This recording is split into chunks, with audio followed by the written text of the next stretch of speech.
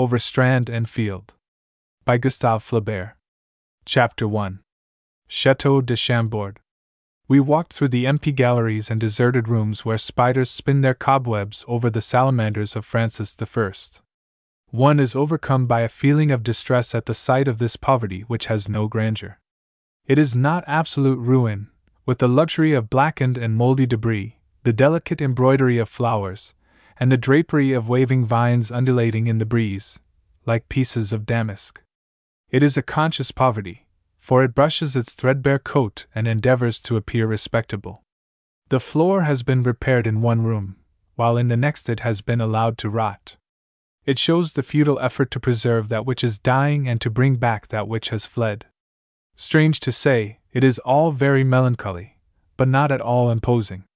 And then it seems as if everything had contributed to injure poor Chambord, designed by Le Primatis and chiseled and sculptured by Germain Pilon and Jean Cousin.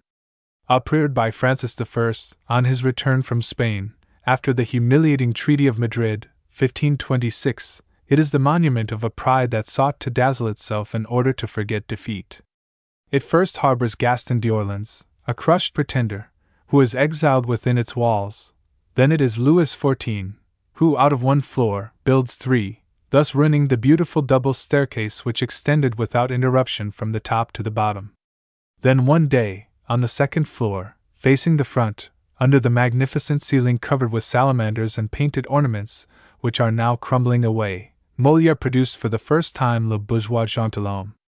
Then it was given to the Maréchal de Saxe, then to the Polignacs, and finally to a plain soldier, Berthier.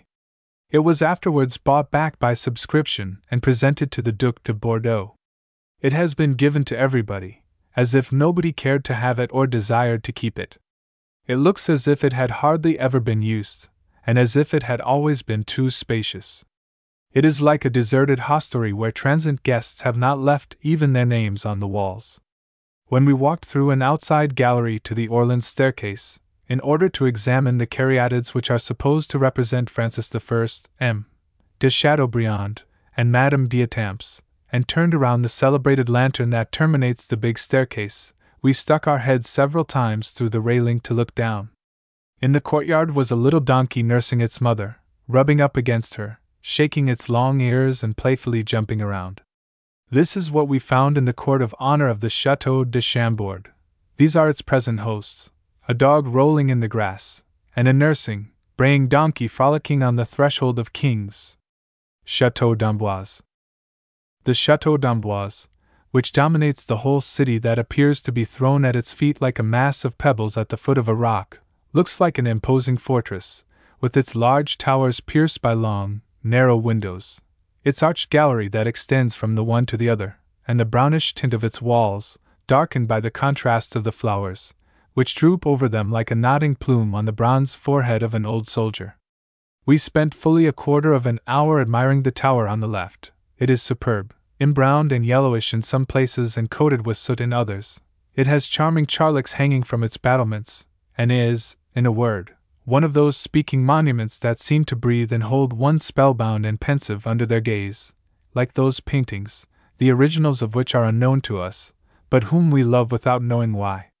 The chateau is reached by a slight incline which leads to a garden elevated like a terrace, from which the view extends on the whole surrounding country. It was of a delicate green. Poplar trees lined the banks of the river. The meadows advanced to its edge, mingling their gray border with the bluish and vaporous horizon, vaguely enclosed by indistinct hills. The Loire flowed in the middle, bathing its islands, wetting the edge of the meadows, turning the wheels of the mills and letting the big boats glide peacefully, 2 by 2, over its silvery surface, lulled to sleep by the creaking of the heavy rudders, and in the distance 2 big white sails gleamed in the sun. Birds flew from the tops of the towers and the edge of the machicolations to some other spot, described circles in the air, chirped, and soon passed out of sight. About 100 feet below us were the pointed roofs of the city, the empty courtyards of the old mansions, and the black holes of the smoky chimneys. Leaning in the niche of a battlement, we gazed and listened, and breathed it all in, enjoying the beautiful sunshine and balmy air impregnated with the pungent odor of the ruins. And there, without thinking of anything in particular, without even phrasing inwardly about something, I dreamed of coats of mail as pliable as gloves, of shields of buffalo hide soaked with sweat, of closed visors through which shot bloodthirsty glances, of wild and desperate night attacks with torches that set fire to the walls, and hatchets that mutilated the bodies, and of Louis XI, of the lovers' war, of D'Aubigne and of the charlocks, the birds, the polished ivy, the denuded brambles. Tasting in my pensive and idle occupation what is greatest in men, their memory, and what is most beautiful in nature, her ironical encroachments and eternal youth. In the garden, among the lilac bushes and the shrubs that droop over the alleys, rises the chapel, a work of the 16th century, chiseled at every angle, a perfect jewel, even more intricately decorated inside than out, cut out like the paper covering of a bonbonniere, and cunningly sculptured like the handle of a Chinese parasol. On the door is a bas-relief which is very amusing and ingenious. It represents the meeting of Saint Hubert with the mystic stag, which bears a cross between its antlers. The saint is on his knees. Above him hovers an angel who is about to place a crown on his cap. Near them stands the saint's horse, watching the scene with a surprised expression. The dogs are barking, and on the mountain, the sides and facets of which are cut to represent crystals, creeps the serpent. You can see its flat head advancing towards some leafless trees that look like cauliflowers. They are the sort of trees one comes upon in old Bibles, spare of foliage, thick and clumsy, bearing blossoms and fruit but no leaves, the symbolical, theological, and devout trees that are almost fantastical on account of their impossible ugliness. A little further, Saint Christopher is carrying Jesus on his shoulders. Saint Anthony is in his cell, which is built on a rock. A pig is retiring into its hole and shows only its hindquarters and its corkscrew tail, while a rabbit is sticking its head out of its house. Of course, it is all a little clumsy, and the molding is not faultless. But there is so much life and movement about the figure and the animals, so much charm in the details, that one would give a great deal to be able to carry it away and take it home. Inside of the chateau, the insipid Empire style is reproduced in every apartment. Almost every room is adorned with busts of Louis Philippe and Madame Adelaide. The present reigning family has a craze for being portrayed on canvas. It is the bad taste of a parvenu, the mania of a grocer who has accumulated money and who enjoys seeing himself in red, white, and yellow, with his watch charms dangling over his stomach, his bewhiskered chin, and his children gathered around him. On one of the towers, and in spite of the most ordinary common sense, they have built a glass rotunda which is used for a dining room. True, the view from it is magnificent. But the building presents so shocking an appearance from the outside that one would, I should think, prefer to see nothing of the environs, or else to eat in the kitchen. In order to go back to the city, we came down by a tower that was used by carriages to approach the chateau. The sloping gravelled walk turns around a stone axle like the steps of a staircase. The arch is dark and lighted only by the rays that creep through the loopholes. The columns on which the interior end of the vault rests are decorated with grotesque or vulgar subjects. A dogmatic intention seems to have presided over their composition. It would be well for travelers to begin the inspection at the bottom, with the Aristotle's Equitatis, a subject which has already been treated on one of the choir statues in the Cathedral of Rouen, and reach by degrees a pair embracing in the manner which both Lucretius and L'Amour Conjugal have recommended. The greater part of the intermediary subjects have been removed, to the despair of seekers of comical things, like ourselves. They have been removed in cold blood, with deliberate intent, for the sake of decency, and because, as one of the servants of His Majesty informed us convincingly, a great many were improper for the lady visitors to see. Château de Chenonceau. A something of infinite suavity and aristocratic serenity pervades the Château de Chenonceau. It is situated outside of the village, which keeps at a respectful distance. It can be seen through a large avenue of trees, and is enclosed by woods and an extensive park with beautiful lawns. Built on the water, it proudly uprears its turrets and its square chimneys. The Cher flows below, and murmurs at the foot of its arches, the pointed corners of which form eddies in the tide. It is all very peaceful and charming, graceful yet robust. Its calm is not wearying, and its melancholy has no tinge of bitterness. One enters through the end of a long, arched hallway, which used to be a fencing room. It is decorated with some armors, which, in spite of the obvious necessity of their presence, do not shock one's taste or appear out of place. The whole scheme of interior decoration is tastefully carried out. The furniture and hangings of the period have been preserved and cared for intelligently. The great, venerable mantelpieces of the 16th century do not shelter the hideous and economical German stoves, which might easily be hidden in some of them. In the kitchen, situated in a wing of the castle, which we visited later, a maid was peeling vegetables and a scullion was washing dishes, while the cook was standing in front of the stove, superintending a reasonable number of shining saucepans. It was all very delightful, and bespoke the idle and intelligent home life of a gentleman. I like the owners of Chenonceau. In fact, have you not often seen charming old paintings that make you gaze at them indefinitely, because they portray the period in which their owners lived, the ballets in which the farthingales of all those beautiful pink ladies whirled around, and the sword thrusts which those noblemen gave each other with their rapiers? Here are some temptations of history. One would like to know whether those people loved as we do, and what difference existed between their passions and our own. One would like them to open their lips and tell their history, tell us everything they used to do, no matter how futile, and what their cares and pleasures used to be.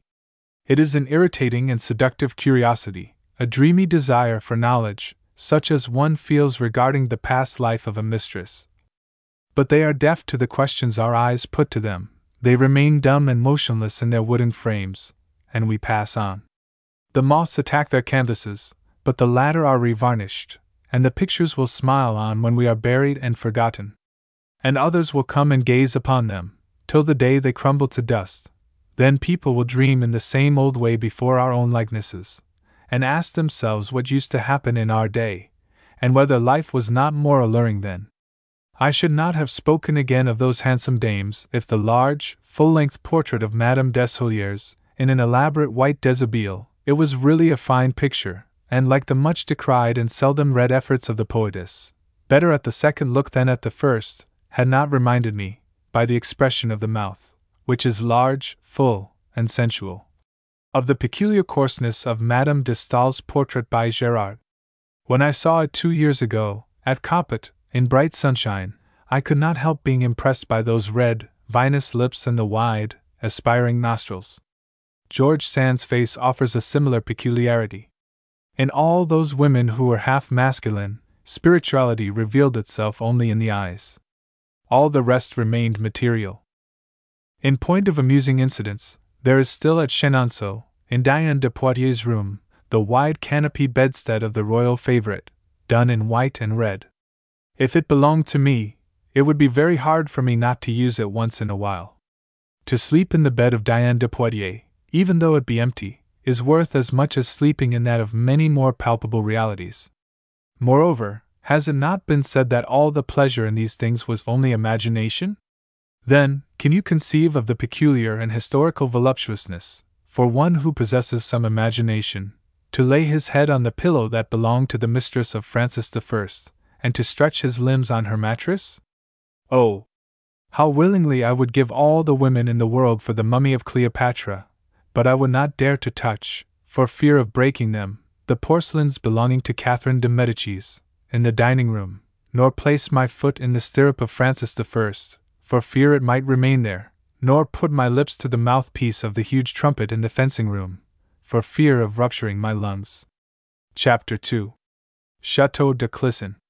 On a hill at the foot of which 2 rivers mingle their waters, in a fresh landscape, brightened by the light colors of the inclined roofs, that are grouped like many sketches of Hubert, near a waterfall that turns the wheel of a mill hidden among the leaves, the Château de Clisson raises its battered roof above the tree-tops. Everything around it is calm and peaceful.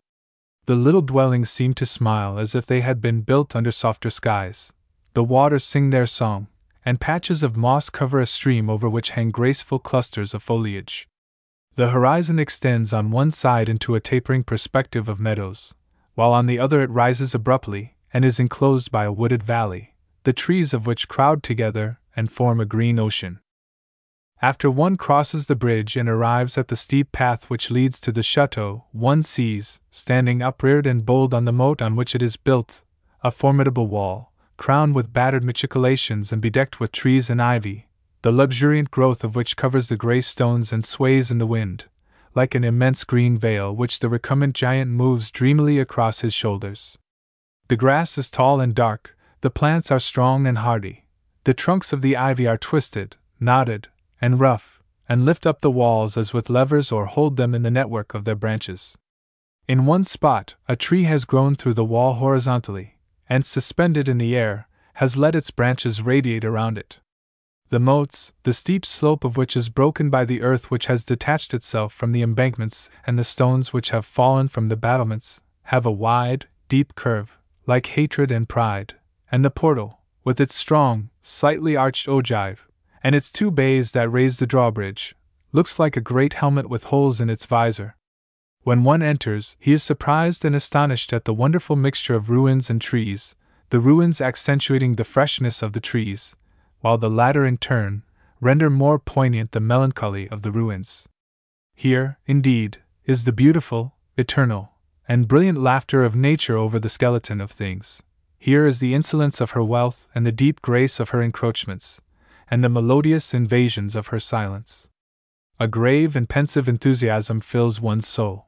One feels that the sap flows in the trees and that the grass grows with the same strength and the same rhythm, as the stones crumble and the walls cave in.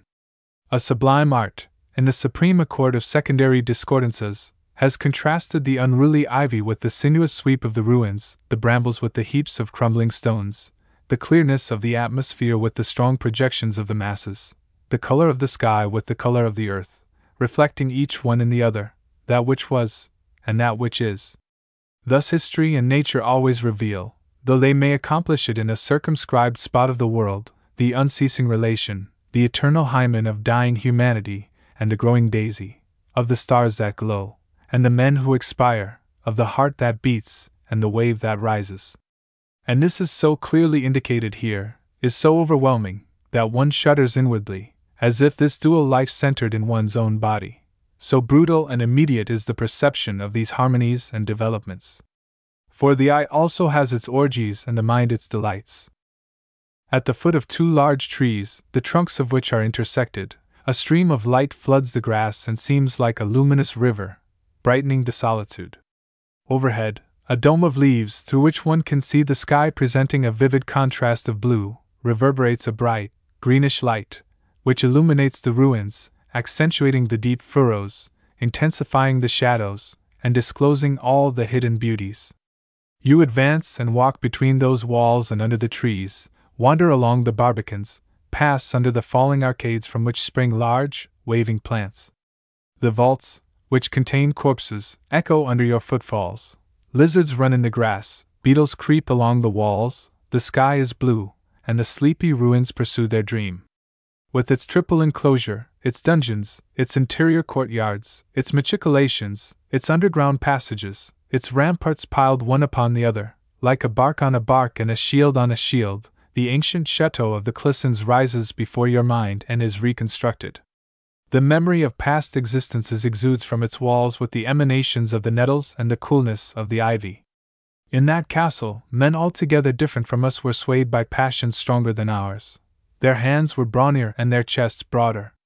Long black streaks still mark the walls, as in the time when logs blazed in the 18-foot fireplaces. Symmetrical holes in the masonry indicate the floors to which one ascended by winding staircases now crumbling in ruins, while their empty doors open into space. Sometimes a bird, taking flight from its nest hanging in the branches, would pass with spread wings through the arch of a window, and fly far away into the country.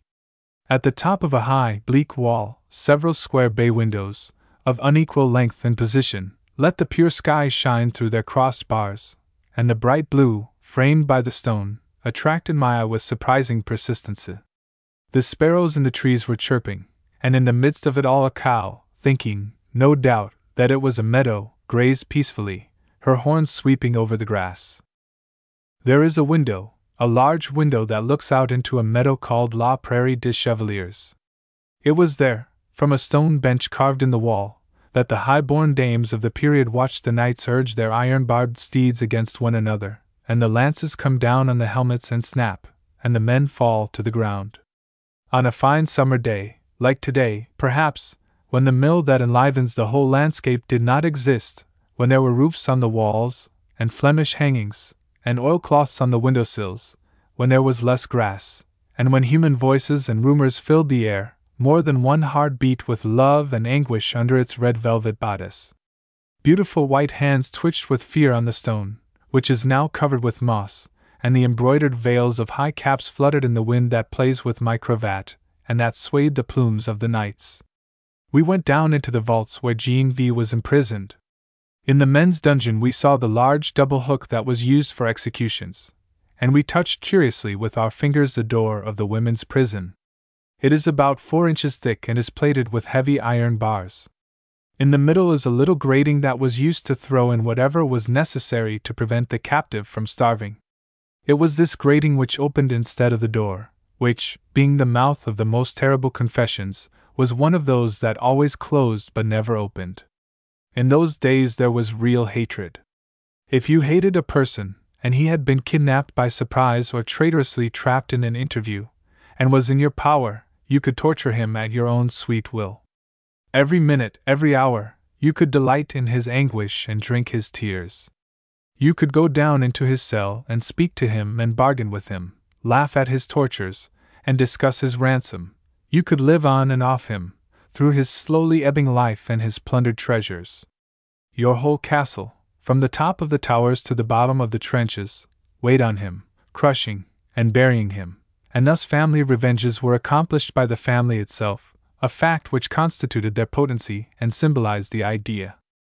Sometimes, however, when the wretched prisoner was an aristocrat and a wealthy man, and he near death, and one was tired of him, and his tears had acted upon the hatred of his master like refreshing bleedings, there was talk of releasing him. The captive promised everything. He would return the fortified towns, hand over the keys to his best cities, give his daughter in marriage, endow churches and journey on foot to the Holy Sepulchre. And money! Money! Why, he would have more of it coined by the Jews. Then the treaty would be signed and dated and countersigned. The relics would be brought forth to be sworn on, and the prisoner would be a free man once more. He would jump on his horse, gallop away, and when he reached home he would order the drawbridge hoisted, call his vassals together, and take down his sword from the wall. His hatred would find an outlet in terrific explosions of wrath. It was the time of frightful passions and victorious rages. The oath? The Pope would free him from it, and the ransom he simply ignored. When Clisson was imprisoned in the Château de Lermine, he promised for his freedom 100,000 francs worth of gold, the restitution of the towns belonging to the Duke of Penthièvre, and the cancelling of his daughter Marguerite's betrothal to the Duke of Penthièvre. But as soon as he was set free, he began by attacking Châteauledron, Guingamp, Lamballe, and St. Malo, which cities either were taken or they capitulated. But the people of Brittany paid for the fun. When Jean V was captured by the Count of Penthièvre at the bridge of Lorix, he promised a ransom of 1 million. He promised his eldest daughter, who was already betrothed to the King of Sicily. He promised Montcontour, Cesson and Eugen, etc., but he gave neither his daughter nor the money, nor the cities. He had promised to go to the Holy Sepulchre. He acquitted himself of this by proxy. He had taken an oath that he would no longer levy taxes and subsidies. The Pope freed him from this pledge. He had promised to give Notre Dame de Nantes his weight in gold, but as he weighed nearly 200 pounds, he remained greatly indebted. With all that he was able to pick up or snatch away, he quickly formed a league and compelled the house of Penthièvre to buy the piece which they had sold to him. On the other side of the Sèvre, a forest covers the hill with its fresh, green maze of trees. It is La Garenne, a park that is beautiful in itself, in spite of the artificial embellishments that have been introduced. M. Semet, the father of the present owner, was a painter of the Empire and a laureate, and he tried to reproduce to the best of his ability that cold Italian, Republican, Roman style, which was so popular in the time of Canova and of Madame de Staël. In those days people were inclined to be pompous and noble. They used to place chiseled urns on graves and paint everybody in a flowing cloak, and with long hair. Then Corinne sang to the accompaniment of her lyre beside Oswald, who wore Russian boots, and it was thought proper to have everybody's head adorned with a profusion of disheveled locks and to have a multitude of ruins in every landscape. This style of embellishment abounds throughout Lagaren. There is a temple erected to Vesta, and directly opposite it another erected to Friendship. Inscriptions, artificial rocks, factitious ruins, are scattered lavishly, with artlessness and conviction. But the poetical riches center in the grotto of Heloise, a sort of natural dolmen on the bank of the Sèvre. Why have people made Heloise, who was such a great and noble figure, appear commonplace and silly, the prototype of all cross loves and the narrow ideal of sentimental schoolgirls?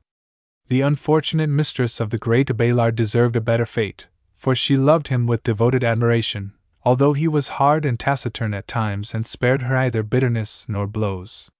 She dreaded offending him more than she dreaded offending God, and strove harder to please him.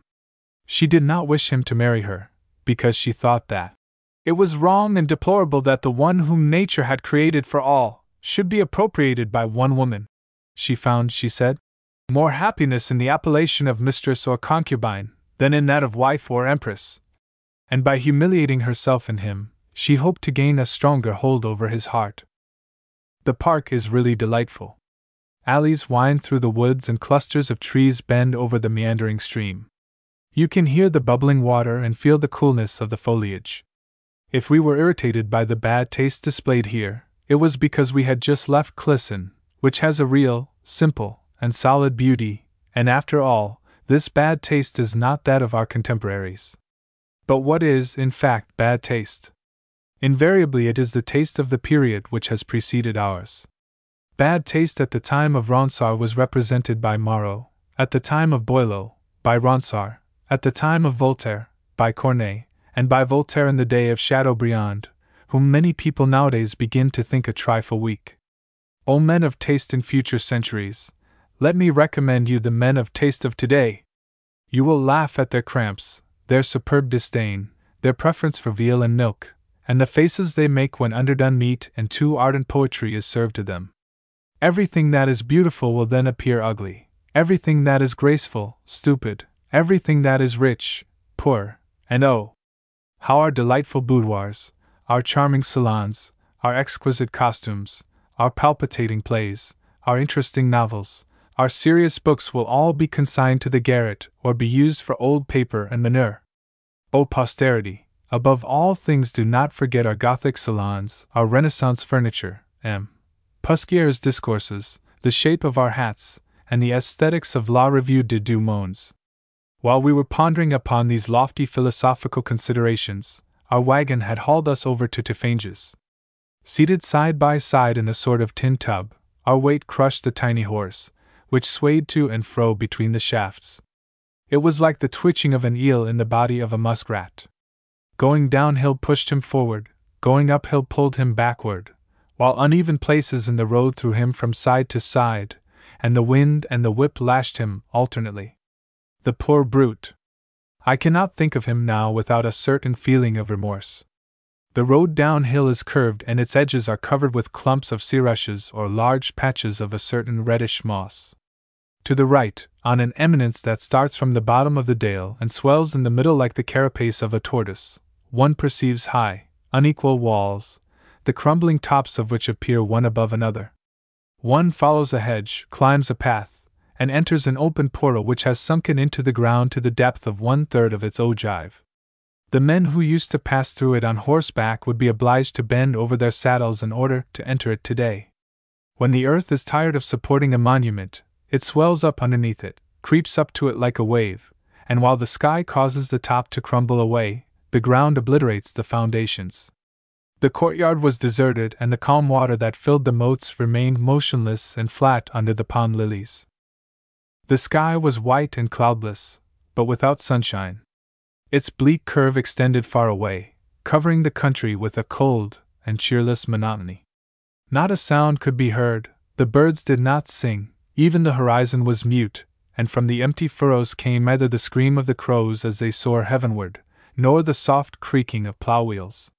We climbed down through brambles and underbrush into a deep and dark trench, hidden at the foot of a large tower, which stands in the water surrounded by reeds.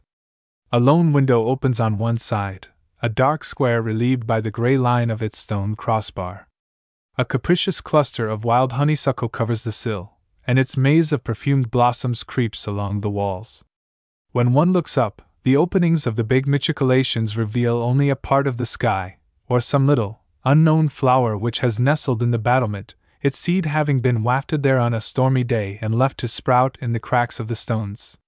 Presently, a long, balmy breeze swept over us like a sigh, and the trees in the moats, the moss on the stones, the reeds in the water, the plants among the ruins, and the ivy, which covered the tower from top to bottom with a layer of shining leaves, all trembled and shook their foliage. The corn in the fields rippled in endless waves that again and again bent the swaying tops of the ears. The pond wrinkled and welled up against the foot of the tower. The leaves of the ivy all quivered at once, and an apple tree in bloom covered the ground with pink blossoms. Nothing. The open sky, the growing grass, the passing wind. No ragged child tending a browsing cow, not even, as elsewhere, some solitary goat sticking its shaggy head through an aperture in the walls to turn at our approach and flee in terror through the bushes. Not a songbird, not a nest, not a sound. This castle is like a ghost, mute and cold. It stands abandoned in this deserted place, and looks accursed and replete with terrifying recollections. Still, this melancholy dwelling, which the owls now seem to avoid, was once inhabited. In the dungeon, between four walls as livid as the bottom of an old drinking trough, we were able to discover the traces of 5 floors. A chimney, with its 2 round pillars and black top, has remained suspended in the air at a height of 30 feet. Earth has accumulated on it, and plants are growing there as if it were a jardiniere. Beyond the second enclosure, in a plowed field, one can recognize the ruins of a chapel by the broken shafts of an ogive portal. Grass has grown around it, and trees have replaced the columns. 400 years ago, this chapel was filled with ornaments of gold cloth and silk, censers, chandeliers, chalices, crosses, precious stones, gold vessels and vases. A choir of 30 singers, chaplains, musicians, and children sang hymns to the accompaniment of an organ which they took along with them when they traveled. They were clad in scarlet garments lined with pearl gray and vair.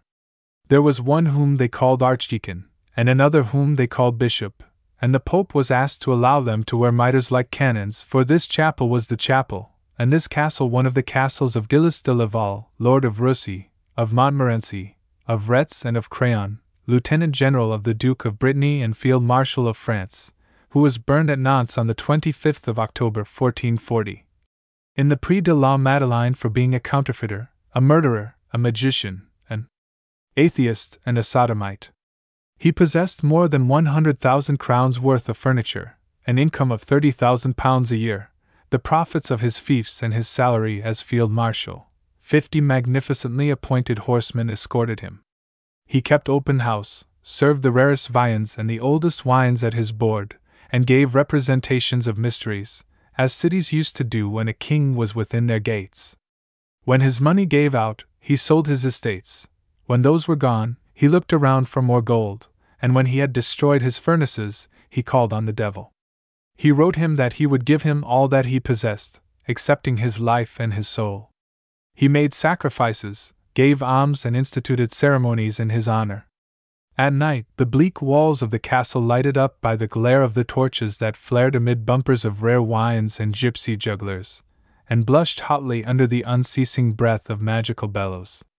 The inhabitants invoked the devil, joked with death, murdered children, enjoyed frightful and atrocious pleasures. Blood flowed, instruments played, everything echoed with voluptuousness, horror, and madness. When he expired, 4 or 5 damsels had his body removed from the stake, laid out, and taken to the Carmelites, who, after performing the customary services, buried him in state. On one of the bridges of the Loire, relates Guipin, opposite the Hôtel de la Boule d'Or, an expiatory monument was erected to his memory.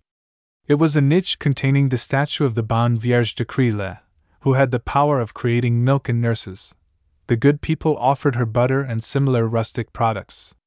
The niche still exists, but the statue is gone, the same as at the town house, where the casket which contained the heart of Queen Anne is also empty. But we did not care to see the casket. We did not even give it a thought. I should have preferred gazing upon the trousers of the Marshal of Retz to looking at the heart of Madame and de Bretagne. Chapter 3. Carnac. The field of Carnac is a large, open space where 11 rows of black stones are aligned at symmetrical intervals. They diminish in size as they recede from the ocean. Cambry asserts that there were 4,000 of these rocks and Fremenville has counted 1,200 of them. They are certainly very numerous. What was their use? Was it a temple? One day Saint Corneille, pursued along the shore by soldiers, was about to jump into the ocean, when he thought of changing them all into stone, and forthwith the men were petrified. But this explanation was good only for fools, little children, and poets. Other people looked for better reasons. In the 16th century, Olaus Magnus, Archbishop of Uppsala, who, banished to Rome, wrote a book on the antiquities of his country that met with widespread success except in his native land, Sweden, where it was not translated, discovered that, when these stones form one long, straight row, they cover the bodies of warriors who died while fighting duels, that those arranged in squares are consecrated to heroes that perished in battle, that those disposed in a circle are family graves, while those that form corners or angular figures are the tombs of horsemen or foot soldiers, and more especially of those fighters whose party had triumphed. All this is quite clear, but Olaus Magnus has forgotten to tell us how 2 cousins who killed each other in a duel on horseback could have been buried. The fact of the duel required that the stones be straight. The relationship required that they be circular. But as the men were horsemen, it seems as if the stones ought to have been arranged squarely, though this rule, it is true, was not formal, as it was applied only to those whose party had triumphed. O good Olaus Magnus! You must have liked Monte Pulciano exceeding well. And how many draughts of it did it take for you to acquire all this wonderful knowledge? According to a certain English doctor named Borlase, who had observed similar stones in Cornualles, they buried soldiers there, in the very place where they died, as if, usually, they were carted to the cemetery. And he builds his hypothesis on the following comparison: their graves are on a straight line, like the front of an army on plains that were the scene of some great action. Then they tried to bring in the Greeks, the Egyptians, and the Cochin Chinese. There is a Karnak in Egypt, they said, and one on the coast of Brittany. Now, it is probable that this Karnak descends from the Egyptian one, it is quite certain. In Egypt they are sphinxes, here they are rocks, but in both instances they are of stone. So it would seem that the Egyptians, who never traveled, came to this coast, of the existence of which they were ignorant, founded a colony, they never founded any, and left these crude statues, they produced such beautiful ones, as a positive proof of their sojourn in this country, which nobody mentions. People fond of mythology thought them the columns of Hercules. People fond of natural history thought them a representation of the Python, because, according to Pausanias, a similar heap of stones, on the road from Thebes to Elesanti, was called the serpent's head, and especially because the rows of stones at Karnak present the sinuosities of a serpent. People fond of cosmography discovered a zodiac, like M. de Cambry, who recognized in those 11 rows of stones the 12 signs of the zodiac. For it must be stated, he adds, that the ancient Gauls had only 11 signs to the zodiac. Subsequently, a member of the Institute conjectured that it might perhaps be the cemetery of the Venetians, who inhabited Ven, situated 6 miles from Karnak, and who founded Venice, as everybody knows. Another man wrote that these Venetians, conquered by Caesar, erected all those rocks solely in a spirit of humility, and in order to honor their victor. But people were getting tired of the cemetery theory, the serpent and the zodiac. They set out again and this time found a Druidic temple. The few documents that we possess, scattered through Pliny and Dionysius Cassius, agree in stating that the Druids chose dark places for their ceremonies, like the depths of the woods with their vast silence. And as Karnak is situated on the coast, and surrounded by a barren country, where nothing but these gentlemen's fancies has ever grown, the first grenadier of France, but not, in my estimation, the cleverest man, followed by Peloutier and by M. Mahe, canon of the Cathedral of Vin, concluded that it was a Druidic temple in which political meetings must also have been held. But all had not been said, and it still remained to be discovered of what use the empty spaces in the rows could have been. Let us look for the reason, a thing nobody has ever thought of before, cried M. Mahe, and quoting a sentence from Pomponius Mela. The Druids teach the nobility many things and instruct them secretly in caves and forests. And this one from Tucain. You dwell in tall forests. He reached the conclusion that the Druids not only officiated at the sanctuaries, but that they also lived and taught in them. So the monument of Karnak being a sanctuary, like the Gallic forests. O power of induction! Where are you leading, Father Mahe, canon of Vin and correspondent of the Academy of Agriculture at Poitiers? There is reason to believe that the intervals, which break up the rows of stones, held rows of houses where the Druids lived with their families and numerous pupils, and where the heads of the nation, who, on state days, betook themselves to the sanctuary, found comfortable lodgings. Good old Druids! Excellent ecclesiastics! How they have been calumnied!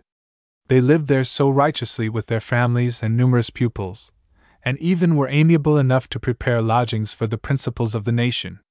But at last came a man imbued with the genius of ancient things and disdainful of trodden paths. He was able to recognize the rests of a Roman camp, and strangely enough, the rests of one of the camps of Caesar, who had had these stones upreared only to serve as support for the tents of his soldiers and prevent them from being blown away by the wind.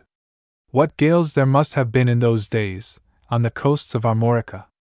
The honest writer who, to the glory of the great Julius, discovered this sublime precaution, thus returning to Caesar that which never belonged to Caesar, was a former pupil of L'École Polytechnique, an engineer, A.M. de la Sauvagerie. The collection of all these data constitutes what is called Celtic archaeology, the mysteries of which we shall presently disclose. A stone placed on another one is called a dolmen, whether it be horizontal or perpendicular. A group of upright stones covered by succeeding flat stones, and forming a series of dolmens, is a fairy grotto, a fairy rock, a devil's stable, or a giant's palace. For, like the people who serve the same wine under different labels, the Celtomaniacs, who had almost nothing to offer, decorated the same things with various names. When these stones form an ellipse, and have no head covering, one must say, there is a cromlech. When one perceives a stone laid horizontally upon two upright stones, one is confronted by a lichavin, or a trilithe. Often two enormous rocks are put one on top of the other, and touch only at one point, and we read that they are balanced in such a way that the wind alone is sufficient to make the upper rocks sway perceptibly. An assertion which I do not dispute, although I am rather suspicious of the Celtic wind, and although these swaying rocks have always remained unshaken in spite of the fierce kicks I was artless enough to give them. They are called rolling or rolled stones, turned or transported stones, stones that dance or dancing stones, stones that twist or twisting stones. You must still learn what a pierre fichade, a pierre fiche, a pierre fixie are, and what is meant by a hope born, a pierre latte and a pierre le, in what a pierre fond differs from a pierre fiette, and what connection there is between a chire a diable and a pierre droit. Then you will be as wise as ever were Peludier, Duric, Latour d'Auvergne, Penhoet and others, not forgetting Mahet and Fremenville. Now, all this means a pulvin, also called a menhir, and designates nothing more than a stone of greater or lesser size, placed by itself in an open field. I was about to forget the tumuli. Those that are composed of silica and soil are called barrows, in high-flown language, while the simple heaps of stones are gals. People have pretended that when they were not tombs the dolmens and triliths were altars, that the fairy rocks were assembling places or sepulchres, and that the business meetings at the time of the Druids were held in the cromlechs. M. de Cambry saw in the swaying rocks the emblems of the suspended world. The barrows and gals have undoubtedly been tombs, and as for the menhirs, people went so far as to pretend that they had a form which led to the deduction that a certain cult reigned throughout Lower Brittany. O chaste immodesty of science, you respect nothing, not even a pulvin. A reverie, no matter how undefined, may lead up to splendid creations, when it starts from a fixed point. Then the imagination, like a soaring hippogriff, stamps the earth with all its might and journeys straightway towards infinite regions. But when it applies itself to a subject devoid of plastic art and history, and tries to extract a science from it, and to reconstruct a world, it remains even poorer and more barren than the rough stone to which the vanity of some praetors has lent a shape and dignified with a history. To return to the stones of Karnak, or rather, to leave them, if any one should, after all these opinions, ask me mine, I would emit an irresistible, irrefutable, incontestable one, which would make the tents of M. de la Sauvager stagger, blanch the face of the Egyptian Penhoet, break up the zodiac of Cambrai and smash the Python into 1,000 bits. This is my opinion. The stones of Karnak are simply large stones. So we returned to the inn and dined heartily, for our 5 hours' tramp had sharpened our appetites. We were served by the hostess, who had large blue eyes, delicate hands, and the sweet face of a nun. It was not yet bedtime, and it was too dark to work, so we went to the church. This is small, although it has a nave and side aisles like a city church. Short, thick stone pillars support its wooden roof, painted in blue, from which hang miniature vessels, votive offerings that were promised during raging storms. Spiders creep along their sails and the riggings are rotting under the dust. No service was being held, and the lamp in the choir burned dimly in its cup filled with yellow oil. Overhead, through the open windows of the darkened vault, came broad rays of white light and the sound of the wind rustling in the tree-tops. A man came in to put the chairs in order, and placed 2 candles in an iron chandelier riveted to the stone pillar. Then he pulled into the middle of the aisle a sort of stretcher with a pedestal, its black wood stained with large white spots. Other people entered the church, and a priest clad in his surplice passed us. There was the intermittent tinkling of a bell, and then the door of the church opened wide. The jangling sound of the little bell mingled with the tones of another, and their sharp, clear tones swelled louder as they came nearer and nearer to us. A cart drawn by oxen appeared and halted in front of the church. It held a corpse, whose dull white feet protruded from under the winding sheet like bits of washed alabaster, while the body itself had the uncertain form peculiar to dressed corpses. The crowd around was silent. The men bared their heads. The priest shook his holy water sprinkler and mumbled orisons, and the pair of oxen swung their heads to and fro under the heavy, creaking yoke. The church, in the background of which gleamed a star, formed one huge shadow in the greenish outdoor atmosphere of a rainy twilight, and the child who held a light on the threshold had to keep his hand in front of it to prevent the wind from blowing it out. They lifted the body from the cart, and in doing so struck its head against the pole. They carried it into the church and placed it on the stretcher. A crowd of men and women followed. They knelt on the floor, the men near the corpse, and the women a little farther away, near the door. Then the service began. It did not last very long, at least it impressed us that way, for the low psalmodies were recited rapidly and drowned now and then by a stifled sob which came from under the black hoods near the door. A hand touched me and I drew aside to let a bent woman pass. With her clenched fists on her breast, and face averted, she advanced without appearing to move her feet, eager to see, yet trembling to behold, and reached the row of lights which burned beside the bier. Slowly, very slowly, lifting up her arm as if to hide herself under it, she turned her head on her shoulder and sank in a heap on a chair, as limp as her garments. By the light of the candles, I could see her staring eyes, framed by lids that looked as if they had been scalded, so red were they, her idiotic and contracted mouth, trembling with despair, and her whole pitiful face, which was drenched with tears. The corpse was that of her husband, who had been lost at sea. He had been washed ashore and was now being laid to rest. The cemetery adjoined the church. The mourners passed into it through a side door, while the corpse was being nailed in its coffin, in the vestry. A fine rain moistened the atmosphere. We felt cold. The earth was slippery, and the grave diggers who had not completed their task found it hard to raise the heavy soil, for it stuck to their shovels. In the background, the women kneeling in the grass, throwing back their hoods and their big white caps, the starched wings of which fluttered in the wind, appeared at a distance like an immense winding sheet hovering over the earth. When the corpse reappeared, the prayers began again, and the sobs broke out anew, and could be heard through the dropping rain. Not far from us issued, at regular intervals, a sort of subdued gurgle that sounded like laughter. In any other place, a person hearing it would have thought it the repressed explosion of some overwhelming joy or the paroxysm of a delirious happiness. It was the widow weeping. Then she walked to the edge of the grave, as did the rest of the mourners, and little by little, the soil assumed its ordinary level and everybody went home. As we walked down the cemetery steps, a young fellow passed us and said in French to a companion, "Heavens! Didn't the fellow stink? He is almost completely mortified. It isn't surprising, though, after being in the water 3 weeks." One morning we started as on other mornings. We chose the same road, and passed the hedge of young elms and the sloping meadow where the day before we had seen a little girl chasing cattle to the drinking trough. But it was the last day, and the last time perhaps, that we should pass that way. A muddy stretch of land, into which we sank up to our ankles, extends from Karnak to the village of Pa. A boat was waiting for us, we entered it, and they hoisted the sail and pushed off. Our sailor, an old man with a cheerful face, sat aft. He fastened a line to the gunwale and let his peaceful boat go its own way. There was hardly any wind, the blue sea was calm, and the narrow track the rudder plowed in the waters could be seen for a long time.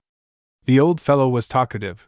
He spoke of the priests, whom he disliked, of meat, which he thought was a good thing to eat even on fast days, of the work he had had when he was in the navy, and of the shots he had received when he was a customs officer. The boat glided along slowly. The line followed us, and the end of the tape cull hung in the water. The mile we had to walk in order to go from St. Pierre to Quiberon was quickly covered, in spite of a hilly and sandy road, and the sun, which made our shoulders smart beneath the straps of our bags, and a number of menhirs that were scattered along the route. Chapter 4. Quiberon. In Quiberon, we breakfasted at old Rohan Belial's, who keeps the Hotel Penthievre.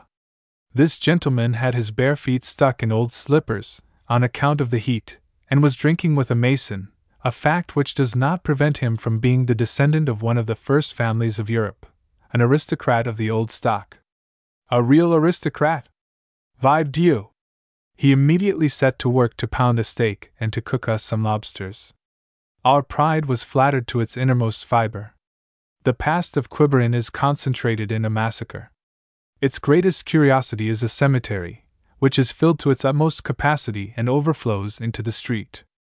The headstones are crowded together, and invade and submerge one another, as if the corpses were uncomfortable in their graves and had lifted up their shoulders to escape from them.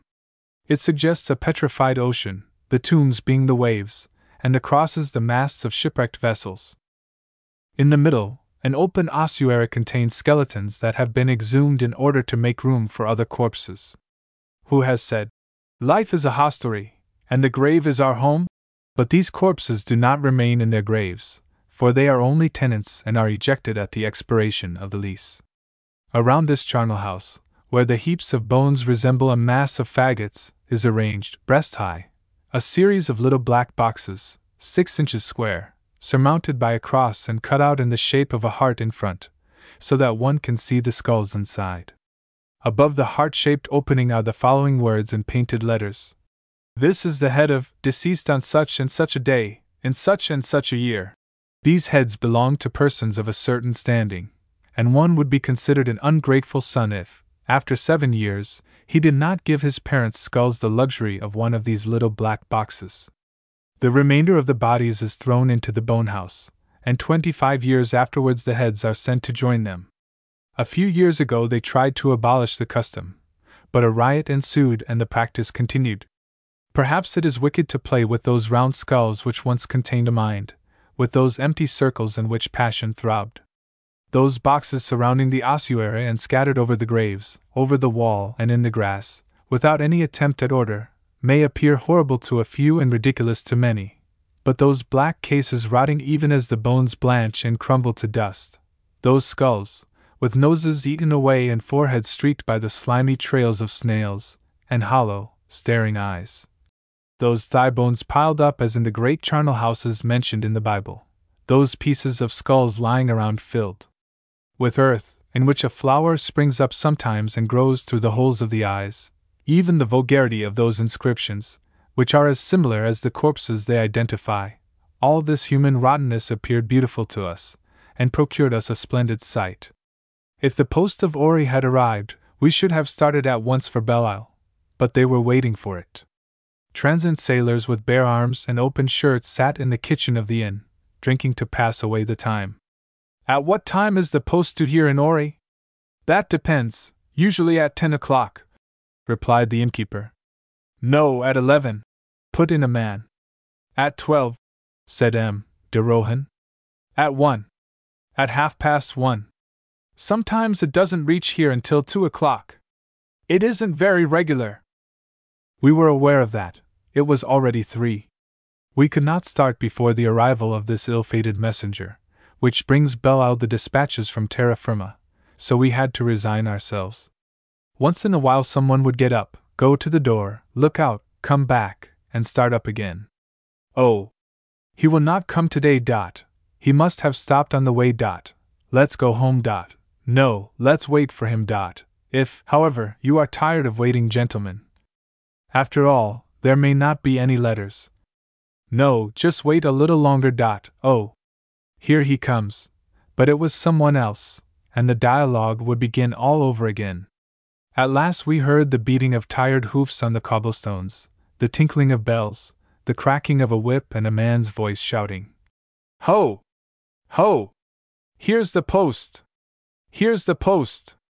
The horse stopped in front of the door, hunched its back, stretched its neck, opened its mouth, disclosed its teeth, spread its hind legs, and rose on its hocks. The animal was lean and tall, and had a moth-eaten mane, rough hoofs and loose shoes, a seat and bobbed up and down on its breast. Lost in a saddle that swallowed him up, supported at the back by a valise and in front by the mail-bag, which was passed through the saddle-bow, its rider sat huddled on it like a monkey. His small face, adorned with straggling blonde whiskers and as wrinkled and rough as a winter apple, was hidden by a large oilcloth hat lined with felt. A sort of grey coutil coat was drawn up to his hips and bagged around his stomach, while his trousers stopped at the knees and disclosed his bare legs reddened by the rubbing of the stirrup straps, and his blue hose, which hung over his shoes. The harness was held together with strings. The rider's clothes had been mended with threads of different colors, all sorts of patches and all kinds of spots, torn linen, greasy leather, dried mud, recent dust, hanging straps, bright rags, a dirty man and a mangy horse, the former sickly and perspiring, the latter consumptive and almost spent, the one with his whip and the other with its bells. All this formed but one object which had the same color and movement and executed almost the same gestures, which served the same purpose, the conducting of the Ori post. After another hour, when all the packages and commissions had been attended to and we had waited for several passengers who were to come, we finally left the inn and went aboard. At first there was nothing but a confused mass of people and luggage, oars that caused us to stumble, sails that dropped on our heads, men falling over each other and not knowing where to go. Then everything quieted down, each one found his nook, the luggage was put in the bottom of the boat, the sailors got on the benches, and the passengers seated themselves as best they could. There was no breeze and the sails clung limply to the masts. The heavy boat hardly moved over the almost motionless sea, which swelled and subsided with the gentle rhythm of a sleeping breast. Leaning against one of the gunwales, we gazed at the water, which was as blue and calm as the sky, and listened to the splashing of the oars. Sitting in the shadow of the sail, the 6 rowers lifted their oars regularly to make the forward stroke, and when they dipped them into the water and brought them up again, drops of crystal clung to their paddles. Reclining on the straw, or sitting on the benches, with their legs dangling and their chins in their hands, or leaning against the sides of the boat, between the big jambs of the hull, the tar of which was melting in the heat, the silent passengers hung their heads and closed their eyes to shut out the glare of the sun, that shone on the flat ocean as on a mirror. A white-haired man was sleeping at my feet, a gendarme was sweltering under his 3-cornered hat, and 2 soldiers had unfastened their knapsacks and used them as pillows. Near the bowsprit stood a cabin boy looking into the staysail and whistling for wind, while the skipper remained aft and managed the tiller. Still no wind arose. Orders were given to haul in the sails. Slowly and gently they came down and fell in a heap on the benches.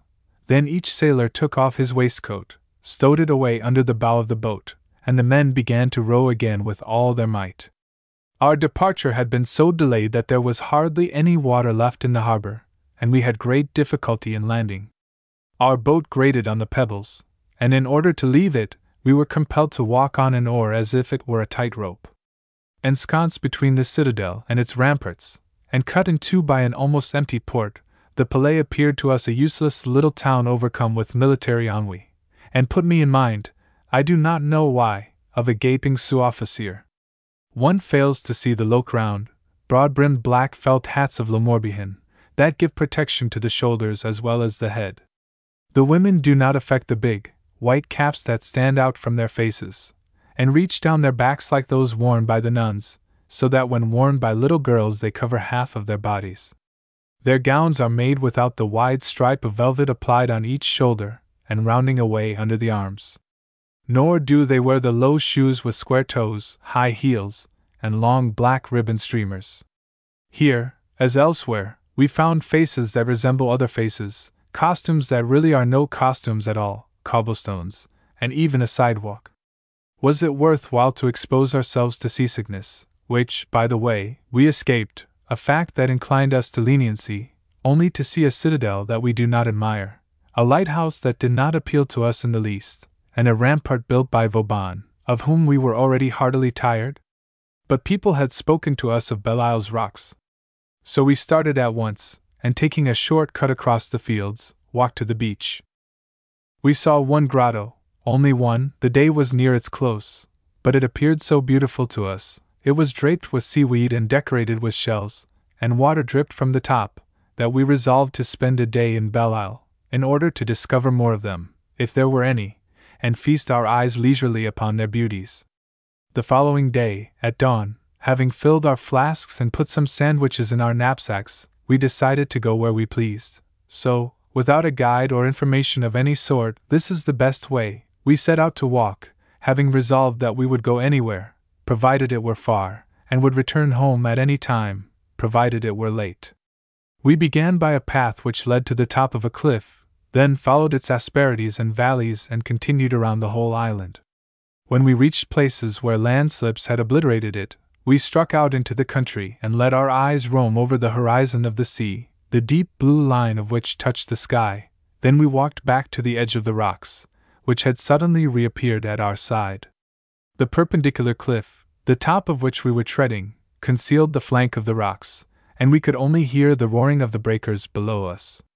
Sometimes the rock was split in its entire length, disclosing its two almost straight sides, streaked with layers of silica, with tufts of yellow flowers scattered here and there. If we threw a stone, it appeared suspended in the air for a time, would then strike the sides of the cliff, rebound from the one to the other, break into 1,000 bits, scattering earth and pebbles in its course, and finally land at the bottom of the pit, where it frightened the cormorants, which shrieked and took flight. Frequent storms and thaws have pushed a part of the upper grounds into these gorges, and so their steep slope has grown less abrupt, and one is able to climb down to the bottom. We attempted to do so by sliding down like children, holding ourselves back with our hands and feet, and finally we landed safely on the soft, wet sand. The tide was going out, but in order to be able to pass, we had to wait until the breakers receded. We watched them approach us.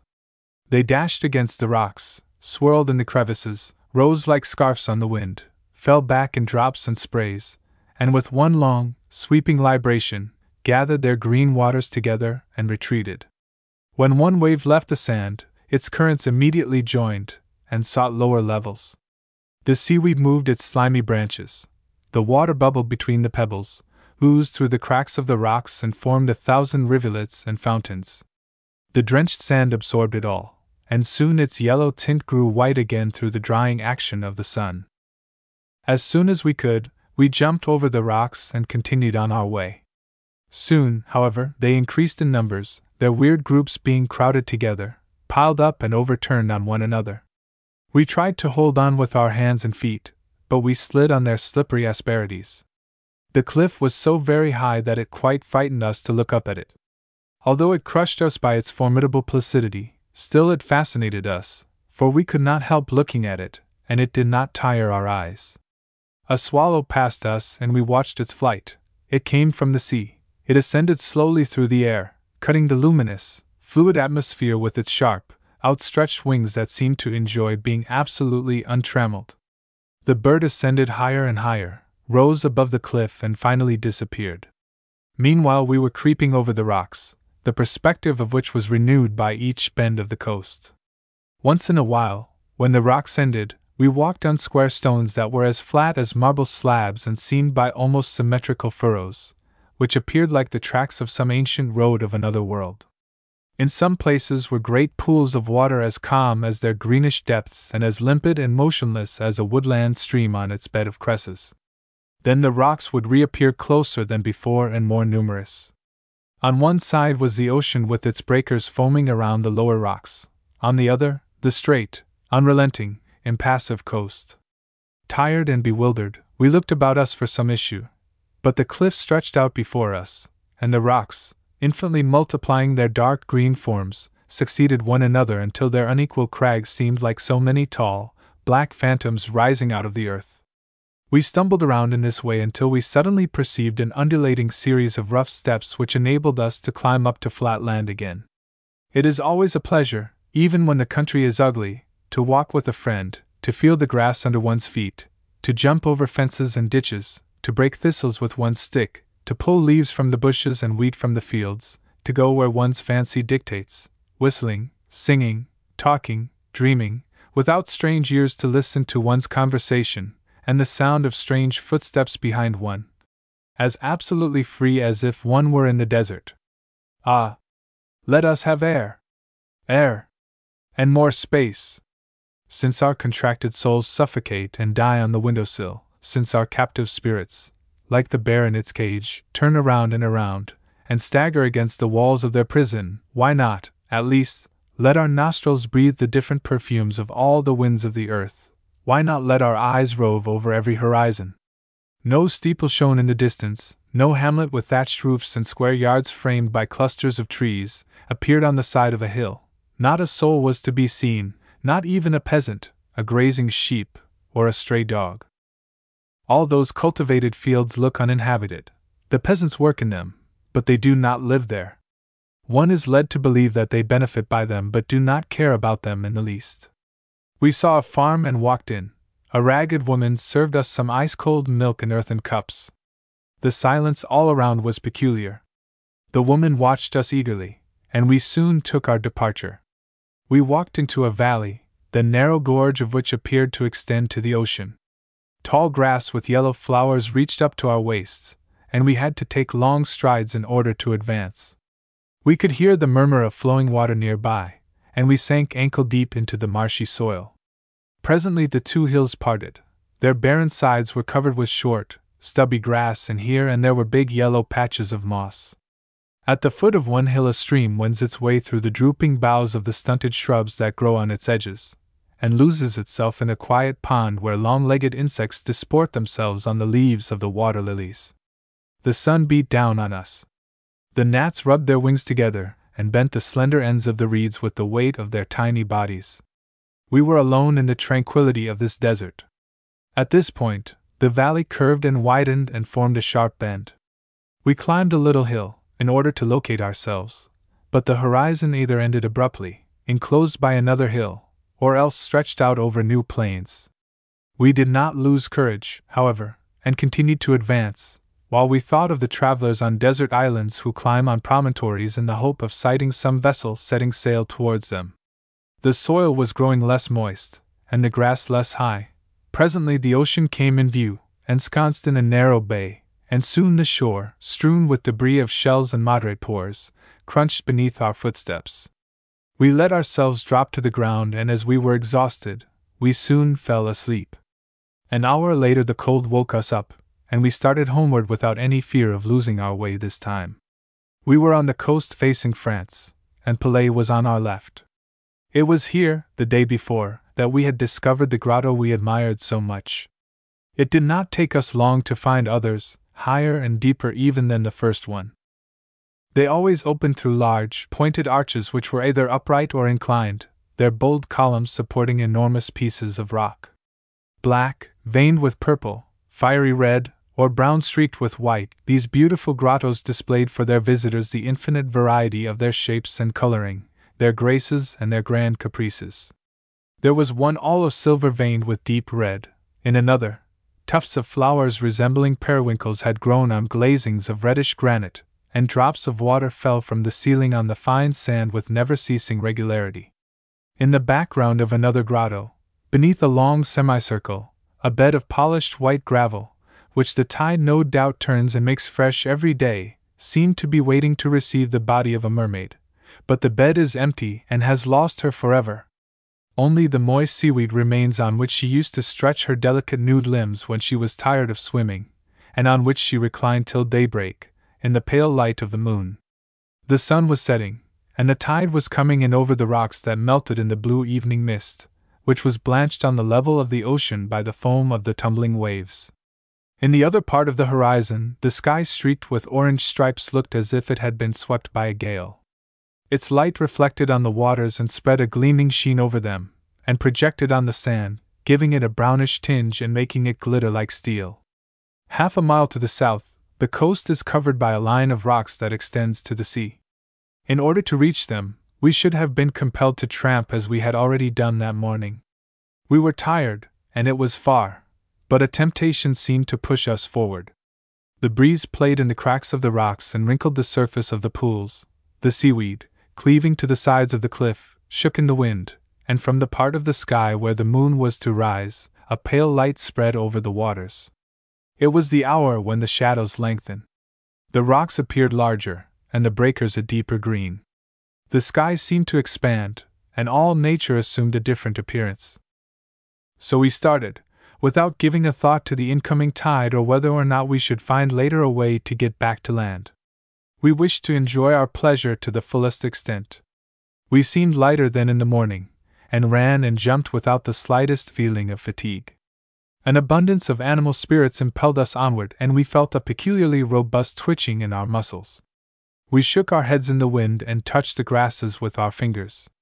We breathed the salt air of the ocean, and noted and assimilated every color, every sunbeam, every sound, the design of the seaweed, the softness of the sand, the hardness of the rocks that echoed under our footsteps, the height of the cliffs, the fringe of the waves, the accidents of the coast, and the voice of the horizon, and the breeze that passed over our faces like intangible kisses, the sky with its passing clouds, the rising moon, the peeping stars.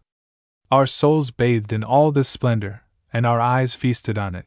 We opened our ears and nostrils wide. Something of the very life of the elements, forced from them undoubtedly by the attraction of our eyes, reached us and was assimilated, so that we were able to comprehend them in a closer relation and feel them more keenly, thanks to this complex union.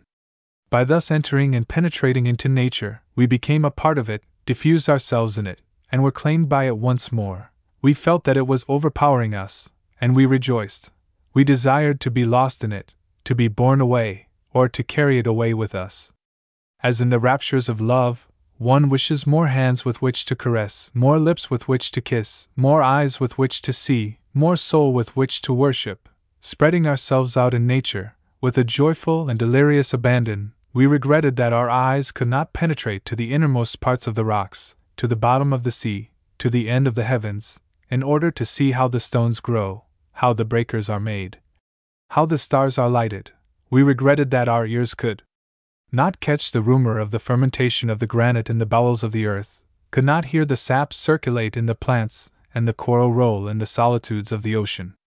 And while we were under the spell of that contemplative effusion, we wished that our souls, radiating everywhere, might live all these different lives, assume all these different forms, and varying unceasingly, accomplish their metamorphoses under an eternal sun.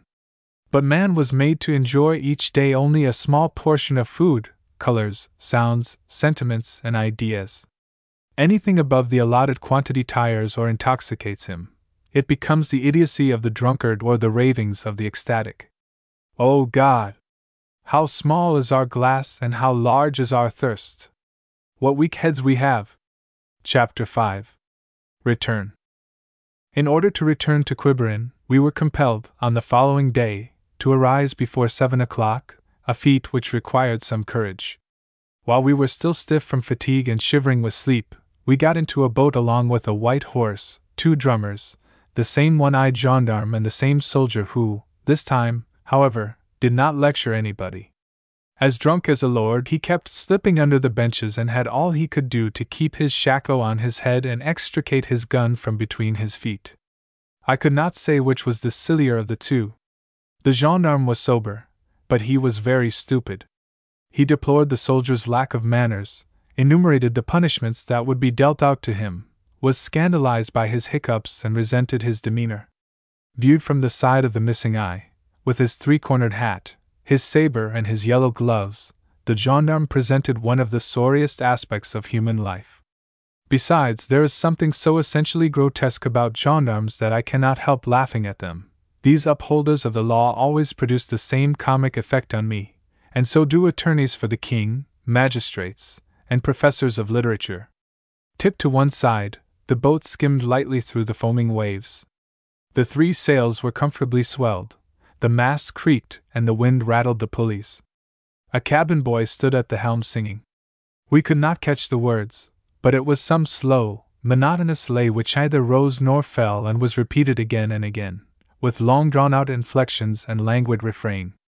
And it swept softly and sadly out over the ocean, as some confused memory sweeps through one's mind. The horse stood as straight as it could on its 4 legs and pulled at a bundle of hay. The sailors, with folded arms, looked absently at the sails and smiled a faraway smile.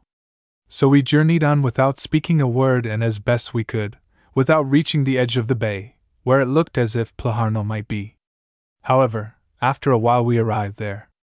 But when we did, we were confronted by the ocean, for we had followed the right side of the coast instead of the left, and were forced to turn back and go over a part of the route. A muffled sound was heard. A bell tinkled and a hat appeared. It was the Ori post. Again the same man, the same horse, the same mailbag. He was ambling quietly towards Quiberon. He would be back directly and return again the next day. He is the guest of the coast. He passes in the morning and again at night. His life is spent going from one point to another. He is the only one who gives the coast some animation, something to look forward to, and, I was almost going to say, some charm. He stopped and talked to us for a few minutes, then lifted his hat and was off again. What an ensemble! What a horse, and what a rider! What a picture! Callot would probably have reproduced it, but it would take Cervantes to write it. After passing over large pieces of rock that have been placed in the sea in order to shorten the route by cutting the back of the bay in 2, we finally arrived at Pleharno. The village was quiet, chickens cackled and scratched in the streets, and in the gardens enclosed by stone walls, weeds and oats grew side by side. While we were sitting in front of the host's door, an old beggar passed us. He was as red as a lobster, dirty and unkempt and covered with rags and vermin. The sun shone on his dilapidated garments and on his purple skin. It was almost black and seemed to transcend blood. He kept bellowing in a terrible voice, while beating a tattoo on the door of a neighboring house. Chapter 6. Quimper. Quimper, although it is the center of the Rio Brittany, is distinctly different from it. The elm tree promenade that follows the winding river, which has quays and boats, renders the town very pretty, and the big Hôtel de la Préfecture, which alone covers the little western delta, gives it a thoroughly administrative and French appearance. You are aware that you are in the chef-lieu of a department, a fact brought home to you by the latter's division in arrondissements, with their large, medium, and small parishes, its committee of primary instruction, its saving banks, its town council, and other modern inventions, which rob the cities of local color, dear to the heart of the innocent tourist. With all due deference to the people who pronounce the name of Quimper-Corentin as the synonym of all that is ridiculous and provincial, it is a most delightful place, and well worth other more respected ones. You will not, it is true, find the charms and riotous wealth of coloring possessed by Quimperle. Still, I know a few things that can equal the charming appearance of that alley following the edge of the river and shaded by the escarpment of a neighboring mountain, which casts the dark shadows of its luxuriant foliage over it. It does not take long to go through cities of this kind, and to know their most intimate recesses, and sometimes one stumbles across places that stay one's steps and fill one's heart with gladness. Small cities, like small apartments, seem warmer and cozier to live in. But keep this illusion. There are more drafts in such apartments than in a palace, and a city of this kind is more deadly monotonous than the desert.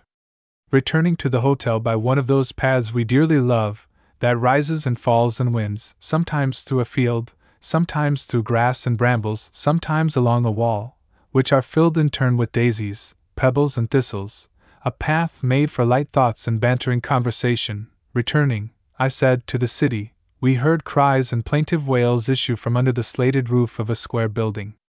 It was the slaughterhouse. At that moment I thought of some terrible city, of some frightful and immense place like Babylon or Babel, filled with cannibals and slaughterhouses, where they butchered men instead of animals, and I tried to discover a likeness to human agonies in those bleating and sobbing voices. I thought of groups of slaves brought there with ropes around their necks, to be tied to iron rings, and killed in order to feed their masters, who would eat their flesh from tables of carved ivory and wipe their lips on fine linen. Would their attitudes be more dejected, their eyes sadder, or their prayers more pitiful? While we were in Quimper, we went out one day through one side of the town and came back through the other, after tramping about 8 hours. Our guide was waiting for us under the porch of the hotel. He started in front of us and we followed. He was a little white-haired man, with a linen cap and torn shoes, and he wore an old brown coat that was many sizes too large for him. He stuttered when he spoke, and when he walked he knocked his knees together, but in spite of all this, he managed to advance very quickly, with a sort of nervous, almost febrile perseverance. From time to time, he would pull a leaf off a tree and clap it over his mouth to cool his lips. His business consists in going from one place to another, attending to letters and errands.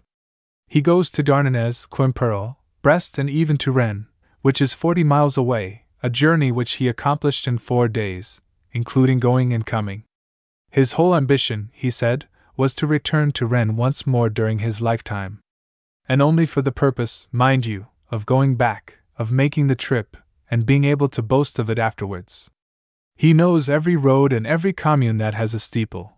He takes short cuts across the fields, opens gates, and when he passes in front of a farm, he never fails to greet its owners. Having listened to the birds all his life, he has learned to imitate their chirpings, and when he walks along the roads, under the trees, he whistles as his feathered friends do, in order to charm his solitude.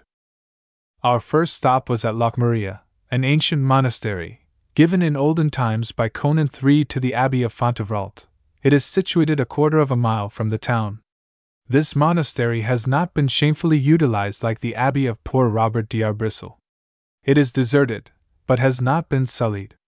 Its Gothic portal does not re-echo the voices of jailers, and though there may not be much of it, one experiences neither disgust nor rebellion. In that little chapel, of a rather severe Romance style, the only curious thing is a large granite holy water basin which stands on the floor and is almost black. It is wide and deep and represents to perfection the real Catholic holy water basin, made to receive the entire body of an infant, and not in the least like those narrow shells in our churches in which you can only dip your fingers.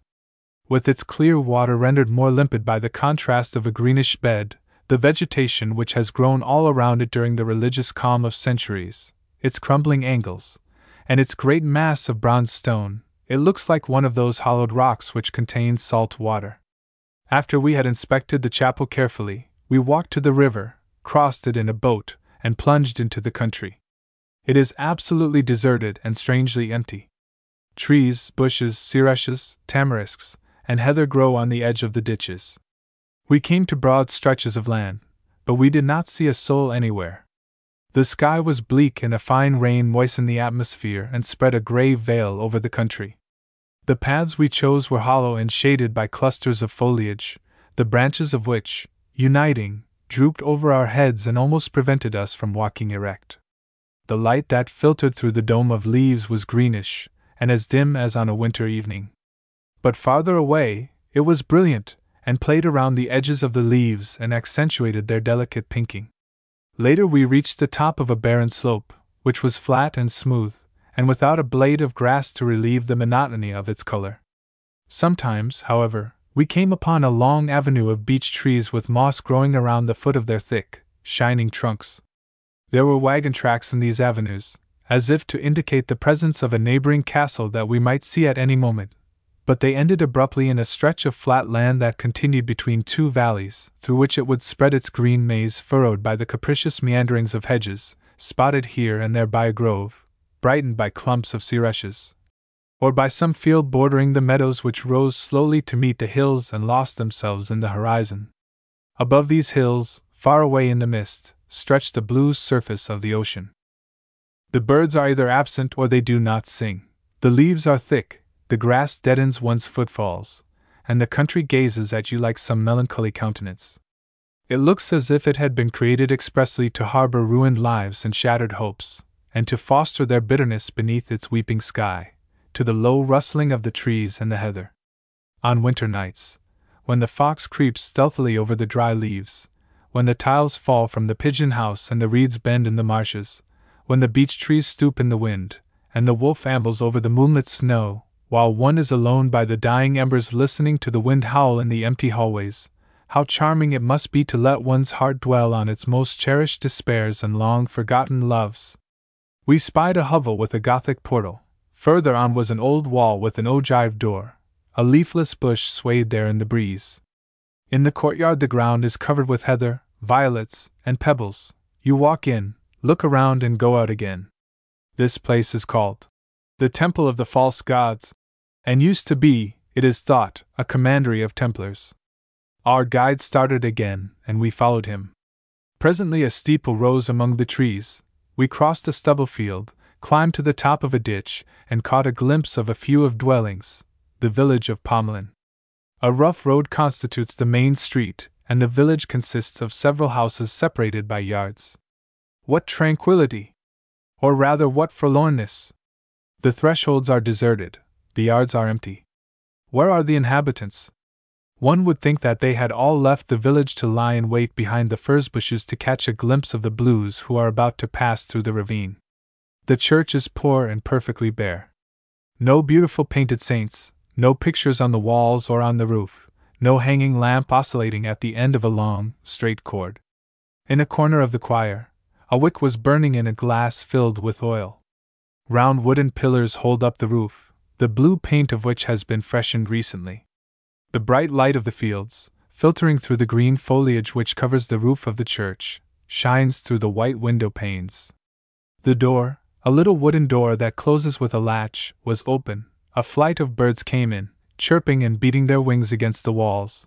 They fluttered for a while beneath the vault and around the altar.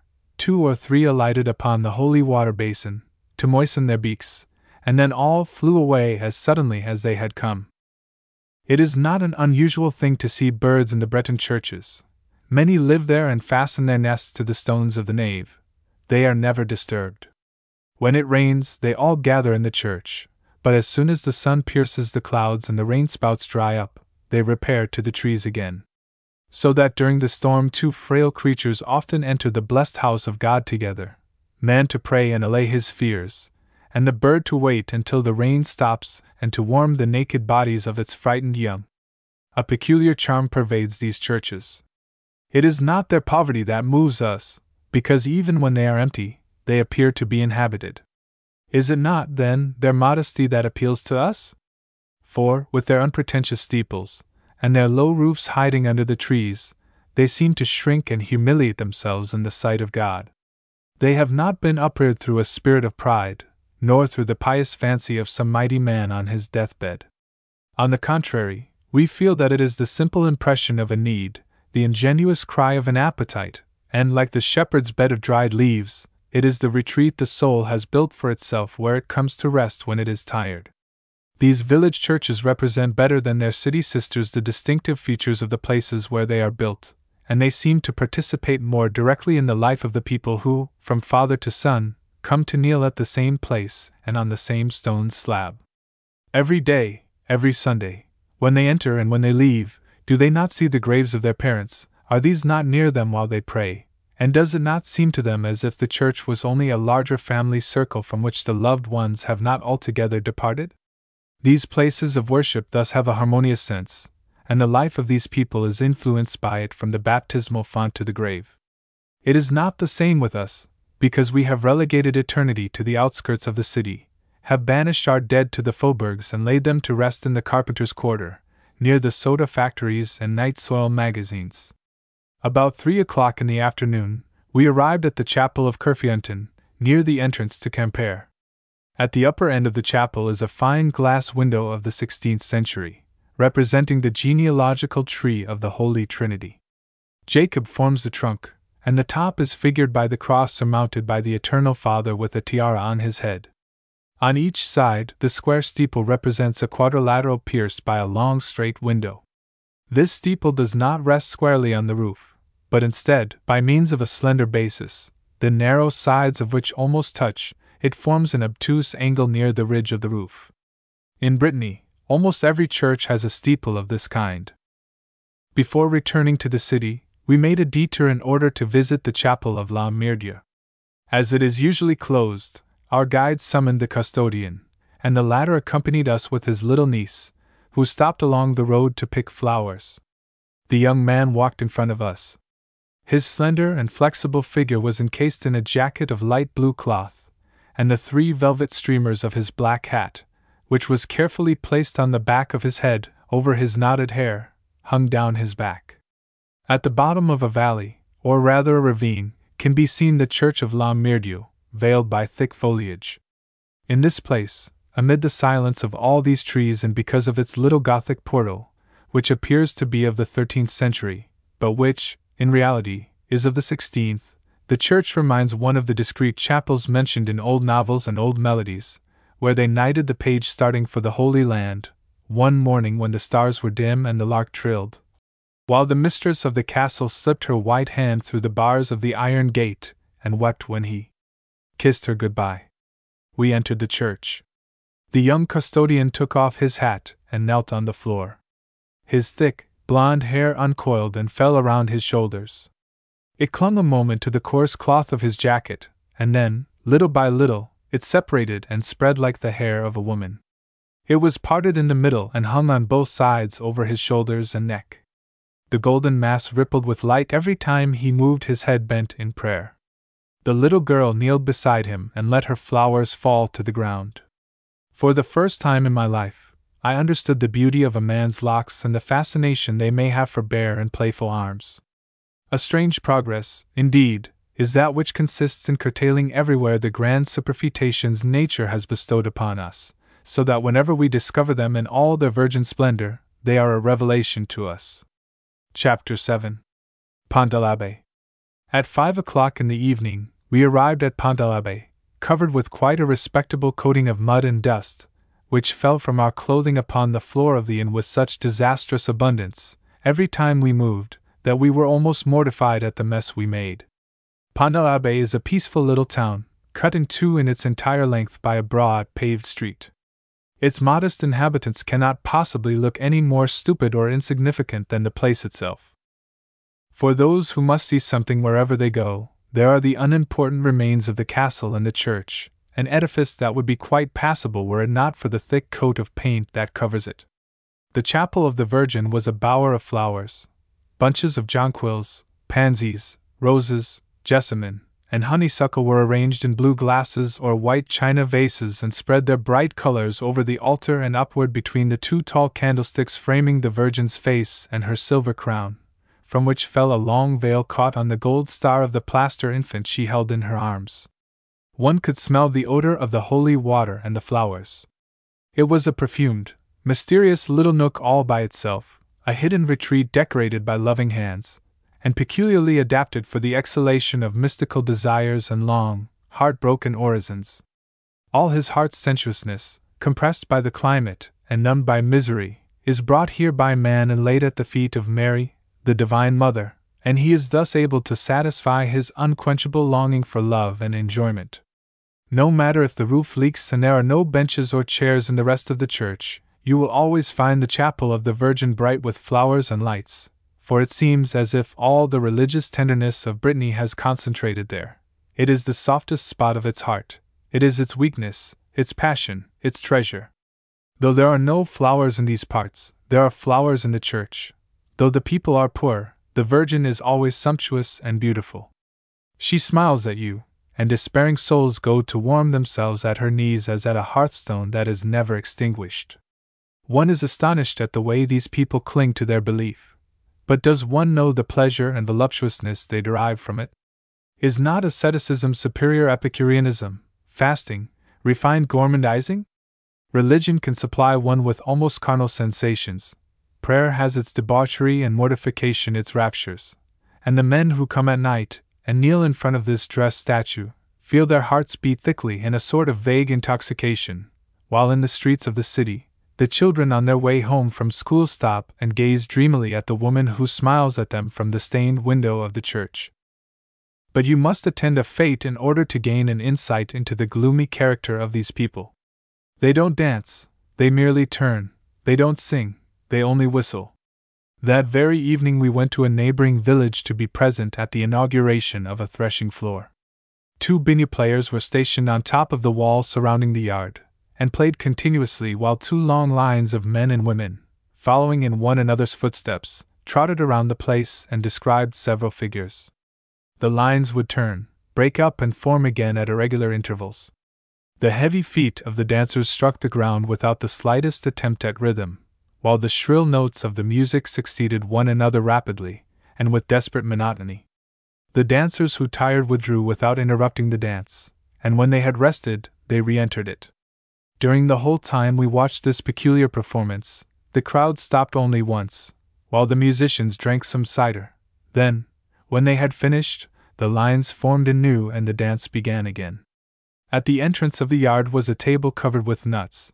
Beside it stood a pitcher of brandy, and on the ground was a keg of cider. Nearby stood a citizen in a green frock coat and a leather cap. A little farther away was a man wearing a jacket and a sword suspended from a white shoulder belt. They were the commissaire de police of Pont de l'Abbé and his guard champêtre. Suddenly le commissaire pulled out his watch and motioned to the guard. The latter drew several peasants aside, spoke to them in a low tone, and presently the assembly broke up.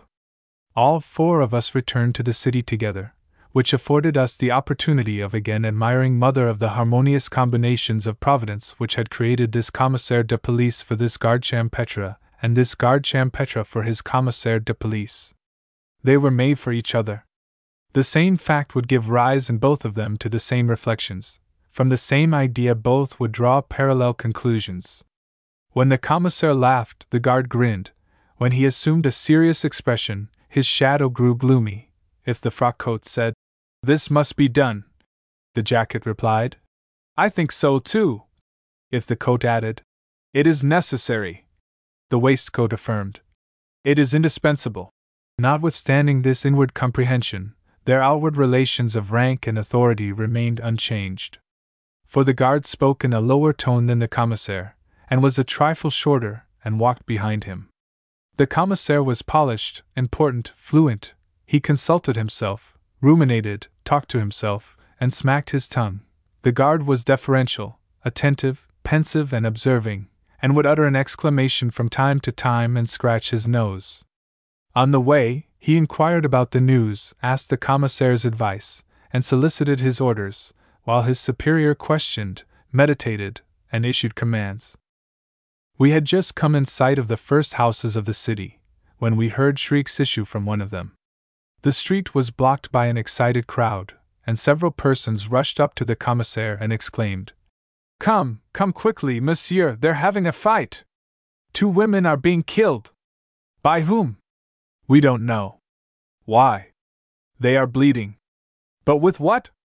"With a rake." "Where's the murderer?" "One on the head and the other on the arm." "Go in, they're waiting for you, the women are there." So the commissaire went in and we followed. We heard sobs, screams, and excited conversation and saw a jostling, curious mob. People stepped on one another's toes, dug one another's ribs, cursed, and caused general confusion.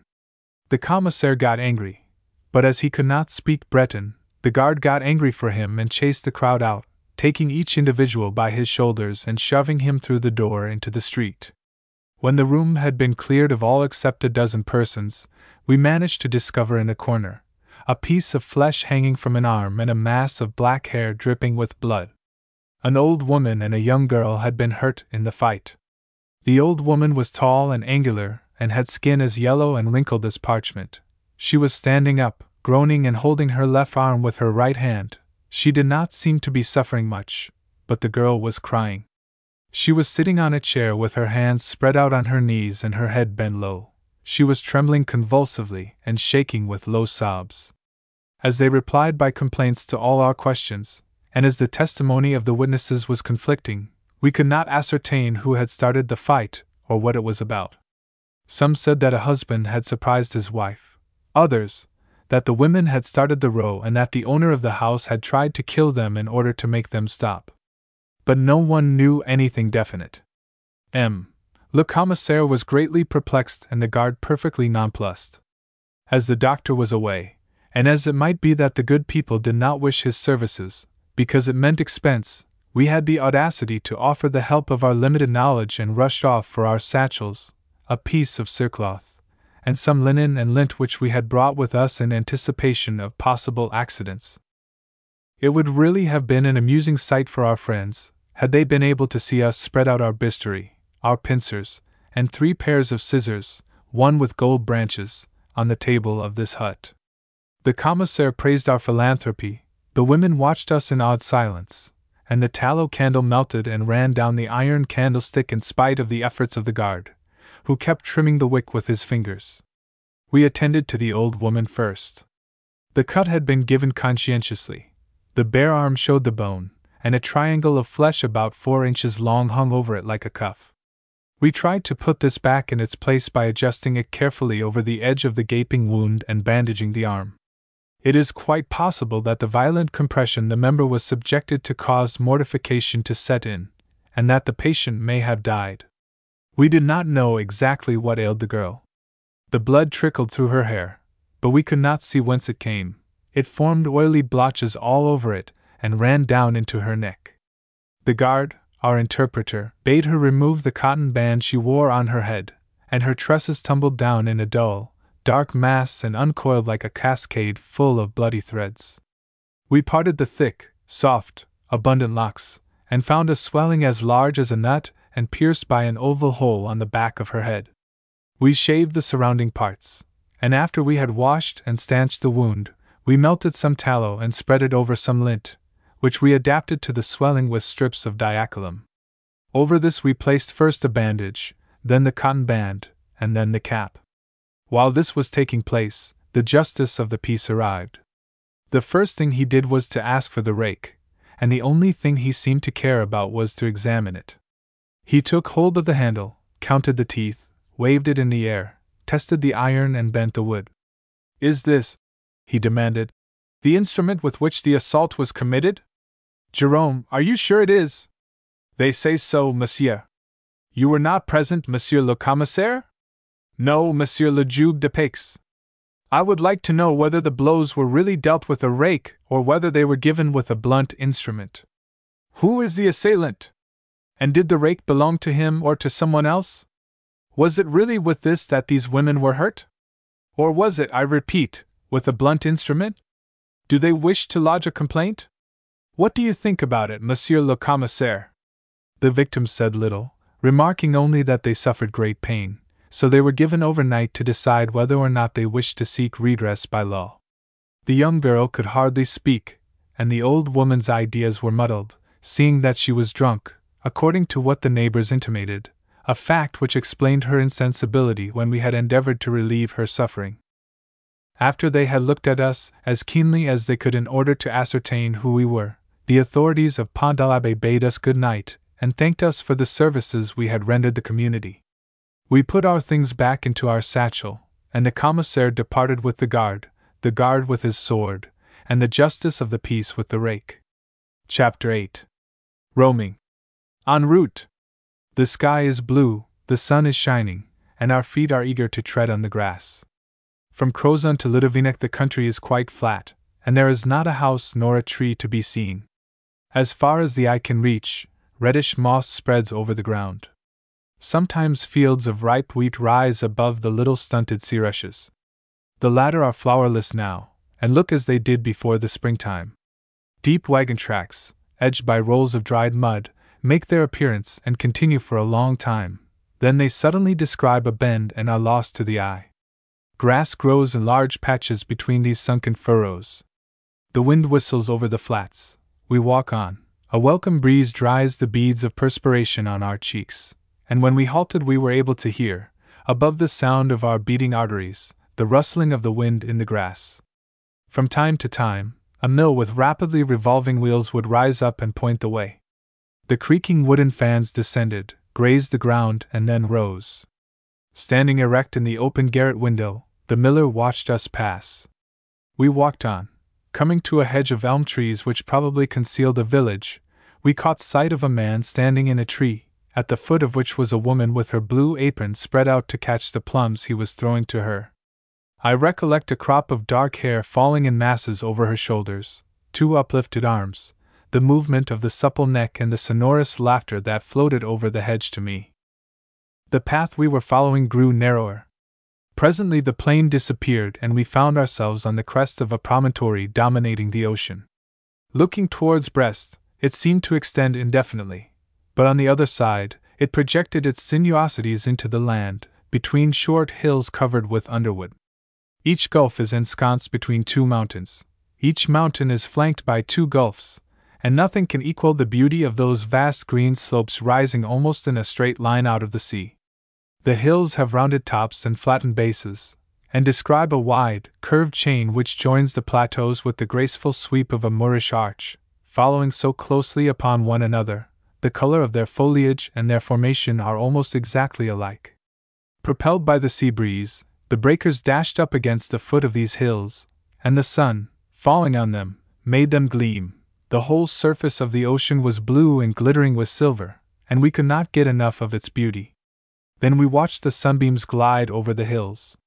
One of the latter had already been deserted by them, and appeared more indistinct than the rest, while a broad black shadow was rapidly gathering over another. As we approached the level of the shore, the mountains that faced us a moment ago seemed to grow loftier. The gulfs deepened and the ocean expanded.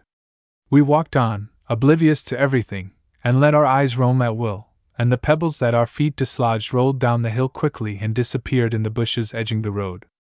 The roads followed hedges that were as compact and thick as walls. We climbed up and we climbed down. Meanwhile, it was growing dark, and the country was settling into the deep silence characteristic of midsummer evenings. As we failed to meet anybody who could show us the way, the few peasants we had questioned having responded by unintelligible cries, we produced our map and our compass, and locating ourselves by the setting sun, we resolved to head straight for Dulles. Instantly our vigor returned, and we started across the fields, vaulting fences and ditches, and uprooting, tearing and breaking everything in our way, without giving a thought to the stiles we left open or the damaged crops. At the top of a slope, we discovered the village of El Hospital lying in a meadow watered by a stream. A bridge spans the latter, and on this bridge is a mill. Beyond the meadow is a hill, which we started to climb nimbly, when suddenly we saw, by a ray of light, a beautiful yellow and black salamander creeping along the edge of a ditch with its slender tail dragging in the dust and undulating with every motion of its speckled body. It had come from its retreat under a big stone covered with moss, and was hunting insects in the rotten trunks of old oak trees. A pavement of uneven cobblestones echoed beneath our feet, and a street stretched out before us. We had arrived in Dulles. There was light enough to enable us to distinguish a square sign swinging on an iron rod on one of the houses. We should have recognized the inn even without the sign, as houses, like men, have their profession stamped on their faces. So we entered, for we were ravenous, and told the host above all things not to keep us waiting. While we were sitting in front of the door, waiting for our dinner, a little girl in rags came along with a basket of strawberries on her head. She entered the inn and came out again after a short while, holding a big loaf of bread in both hands. Uttering shrill cries, she scampered off with the alertness of a kitten. Her dusty hair fluttered in the wind and stood out straight from her wizened face, and her bare legs, which she lifted high in the air when running, disappeared under the rags that covered her form. After our meal, which comprised, besides the unavoidable omelette and the fatal veal, the strawberries the little girl had brought, we went up to our rooms. The winding staircase with its worm-eaten steps groaned beneath our weight, like a sensitive woman under a new disillusion. At the top was a room with a door that closed on the outside with a hook. We slept there. The plaster on the once yellow walls was crumbling away, the beams of the ceiling bent beneath the weight of the slated roof, and on the window panes was a layer of dust that softened the light like a piece of unpolished glass. The beds, for walnut boards carelessly put together, had big, round, worm-eaten knobs, and the wood was split by the dryness. On each bed was a mattress and a matting, covered with a ragged green spread. A piece of mirror in a varnished frame, an old game bag on a nail, and a worn silk cravat which showed the crease of its folds, indicated that the room belonged to someone who probably slept there every night. Under one of the red cotton pillows I discovered a hideous object, a cap of the same color as the coverlet, but coated with a greasy glazing which prevented its texture from being recognizable, a worn, shapeless, clammy, oily thing. I am sure that its owner prizes it highly and that he finds it warmer than any other cap. A man's life, the perspiration of an entire existence, is secreted in this layer of moldy cerate. How many nights it must have taken to make it so thick! How many nightmares have galloped under this cap! How many dreams have been dreamed beneath it! And charming ones, too, perhaps, why not? If you are neither an engineer, nor a blacksmith, nor a builder, Brest will not interest you very much. The port is magnificent, I admit, beautiful, if you say so, gigantic, if you wish. It is imposing, you know, and gives the impression of a powerful nation.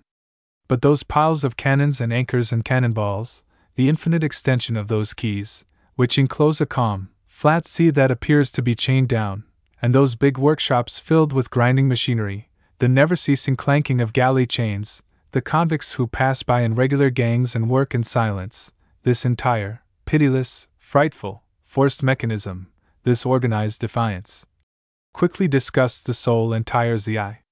The latter can rest only on cobblestones, shells, piles of iron madriers, dry docks containing the naked hulls of vessels, and the gray walls of the prison, where a man leans out of the windows and tests the iron bars with a hammer. Nature is absent and more completely banished from this place than from any other spot on the face of the earth. Everywhere can be seen denial and hatred of it, as much in the crowbar which demolishes the rocks, as in the saber of the guard chowrim who watches over the convicts.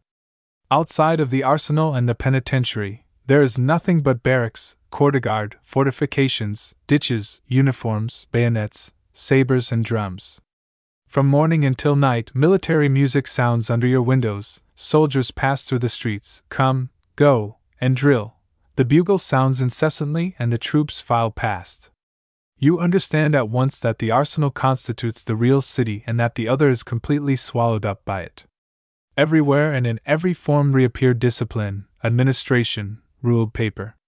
Factitious symmetry and idiotic cleanliness are much admired. In the Navy Hospital, for instance, the floors are so highly polished that a convalescent trying to walk on his mended leg would probably fall and break the other. But it looks nice. Between each ward is a yard, but the sun never shines in it, and the grass is carefully kept out. The kitchens are beautiful, but are situated so far from the main building that in winter the food must be cold before it reaches the patients. But who cares about them? Aren't the saucepans like polished suns? We saw a man who had broken his skull in falling from a vessel, and who for 18 hours had received no medical assistance whatsoever. But his sheets were immaculate, for the linen department is very well kept. In the prison ward I was moved like a child by the sight of a litter of kittens playing on a convict's bed. He made them little paper balls, and they would chase them all over the bedspread, and cling to its edges with their claws.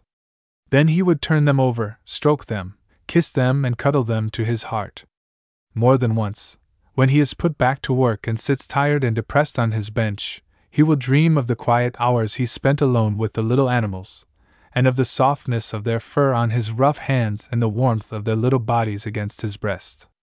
I believe, though, that the rules forbid this kind of recreation and that probably he had them through the kindness of the sister in charge. But here, as well as elsewhere, rules have their exceptions, for, in the first place, the distinction of caste does not disappear, equality being a lie, even in the penitentiary. Delicately scented locks sometimes show beneath the numbered caps, just as the sleeve of the red blouse often reveals a cuff surrounding a well-kept hand. Moreover, special favors are shown towards certain professions, certain men. How have they been able, in spite of the law and the jealousy of their fellow prisoners, to attain this eccentric position which makes them almost amateur convicts, and keep it without anybody trying to wrest it from them? At the entrance to the workshop, where boats are built, you will find a dentist's table filled with instruments. In a pretty frame on the wall, rows of plates are exhibited, and when you pass, the artist utters a little speech to advertise his ability. He stays in his place all day, polishing his instruments and stringing teeth. He can talk to visitors without feeling the restraint of being watched, be informed of what is going on in the medical world, and practice his profession like a licensed dentist. At the present time, I dare say, he must use ether. More than that, he may have pupils and give lectures. But the man who has the most enviable position of all is the Cure de la College. He is the mediator between the convicts and the ban. The authorities use his ascendancy over the prisoners, and they, in turn, address themselves to him when they want to obtain any favors. He lives apart from the rest of them in a neat little room, has a man to wait on him, eats big bowls of Plagastal strawberries, takes his coffee and reads the newspapers. If Delacollenge is the head of the penitentiary, Ambrose is its arm. Ambrose is a superb Negro almost 6 feet tall, who would have made a fine servant for a 16th-century man of quality. Heliogabalus must have kept some such fellow to furnish amusement for himself and his guests by strangling lions and fighting gladiators single-handed. His polished skin is quite black, with steely reflections, his body is well knit and as vigorous as a tiger's, and his teeth are so white that they almost frighten one. King of the penitentiary by right of strength, all the convicts fear and admire him. His athletic reputation compels him to test every newcomer, and up to the present time, all these contests have turned out in his favor. He can bend iron rods over his knee, carry 3 men with one hand, and knock down 8 by opening his arms. He eats 3 times as much as an ordinary man, for he has an enormous appetite and a heroic constitution. When we saw him, he was watering the plants in the botanical garden. He is always hanging around the hothouse behind the plants and the palm trees, digging the soil and cleansing the woodwork. On Thursday, when the public is admitted, Ambrose receives his mistresses behind the boxed orange trees. He has several of them, in fact, more than he wishes. He knows how to procure them, whether by his charms, his strength, or his money, which he always carries in quantities about his person and spends lavishly whenever he wishes to enjoy himself. So he is very popular among a certain class of women, and the people who have put him where he is, have never perhaps been loved as much as Ambrose. In the middle of the garden, in a little lake shaded by a willow tree and bordered by plants, is a swan. With one stroke of its leg it can swim from one side of the pond to the other, and although it crosses it 100 times a day and catches gold fishes to while away the time, it never thinks of wandering away. Further on, in a line against the wall, are some cages for rare animals from foreign lands destined for the Museum of Paris. Most of the cages, however, were empty. In front of one, in a narrow grated yard, a convict was teaching a young wildcat to obey commands like a dog. Hasn't this man had enough of slavery himself? Why does he torment this poor little beast? The lashes with which he is threatened he gives the wildcat, which, some day, will probably take its revenge by jumping over the iron railing and killing the swan. One moonlit evening, we decided to take a stroll through the streets known to be frequented by filles de joie. They are very numerous. The navy, the artillery, the infantry, each has its own particular streets, without mentioning the penitentiary, which covers a whole district of the city. 7 parallel streets ending at its walls compose what is called caravel, and are filled by the mistresses of jailers and convicts. They are old frame houses, crowded together, with every door and window closed tight. No sound issues from them, nobody is seen coming out, and there are no lights in the windows. At the end of each street is a lamp-post which the wind sways from side to side, thus making its long yellow rays oscillate on the sidewalk. The rest of the quarter is in absolute darkness. In the moonlight, these silent houses with their uneven roofs projected fantastic glimmerings. When do they open? At unknown hours, at the most silent time of the darkest nights. Then comes the jailer who has slipped away from his watch, or the convict who has managed to escape from the prison, though sometimes they arrive together, aiding and abetting each other. Then, when daylight dawns, the jailer turns his head away and nobody is the wiser. In the sailors' district, on the contrary, everything is open and above board. The disreputable houses are full of noise and light. There is dancing and shouting and fighting. On the ground floors, in the low rooms, women in filmy attire sit on the benches that line the whitewashed walls lighted by an oil lamp. Others, in the doorway, beckon to you, and their animated faces stand out in relief on the background of the lighted resort, from which issues the sound of clinking glasses and coarse caresses. You can hear the kisses which fall on the opulent shoulders of the women and the laughter of the girl who is sitting on some tanned sailor's lap, her unruly locks slipping from under her cap and her bare shoulders issuing from her chemise. The street is thronged, the place is packed, the door is wide open, anybody who wishes may go in. Men come and peep through the windows or talk in an undertone to some half-clad creature, who bends eagerly over their faces. Groups stand around and wait their turn. It is all quite informal and unrestrained. Being conscientious travelers, and desiring to see and study everything at close range, we entered. In a room papered in red, 3 or 4 girls were sitting at a round table, and a man with a cap on his head and a pipe in his mouth was reclining on the sofa. He bowed politely when we entered. The women wore Parisian dresses and were modest in their demeanor. The mahogany furniture was covered with red plush, the floor was polished, and engravings of battles decorated the walls. O virtue! You are beautiful, for very stupid is vice. The woman who was sitting by my side had hands which were sufficient in themselves to make a man forget her sex, and not knowing how to spend our time we treated the whole company to drinks. Then I lighted a cigar, stretched out on the divan, and sad and depressed, while the voices of the women rose shrilly and the glasses were being drained, I said to myself, "Where is she? Where can she be? Is she dead to the world, and will men never see her again?" She was beautiful, in olden times, when she walked up the steps leading to the temple, when on her shell-like feet fell the golden fringe of her tunic, or when she lounged among Persian cushions, twirling her collar of cameos and chatting with the wise men and the philosophers. She was beautiful when she stood naked on the threshold of her cella in the street of Sabura, under the rosin torchlight that blazed in the night, slowly chanting her Campanian lay, while from the Tiber came the refrains of the orgies. She was beautiful, too, in her old house of the site behind the Gothic windows, among the noisy students and dissipated monks, when, without fear of the sergeants, they struck the oaken tables with their pewter mugs, and the worm-eaten beds creaked beneath the weight of their bodies. She was beautiful when she leaned over the green cloth and coveted the gold of the provincials. Then she wore high heels and had a small waist and a large wig which shed its perfumed powder on her shoulders, a rose over her ear and a patch on her cheek. She was beautiful also among the goatskins of the Cossacks and the English uniforms, pushing her way through the throngs of men and letting her bare shoulders dazzle them on the steps of the gambling houses, under the jewelers' windows, beneath the lights of the cafes, between starvation and wealth. What are you regretting? I am regretting the fille de joie. On the boulevard, one evening, I caught a glimpse of her as she passed under the gaslight, with watchful and eager eyes, dragging her feet over the sidewalk. I saw her pale face on the street corner, while the rain wet the flowers in her hair, and heard her soft voice calling to the men, while her flesh shivered in her low-necked bodice. It was her last day. After that she disappeared. Fear not that she will ever return, for she is dead, quite dead. Her dress is made high, she has morals, objects to coarse language, and puts the sous she earns in a savings bank. Cleared of her presence, the street has lost the only poetry it still retained.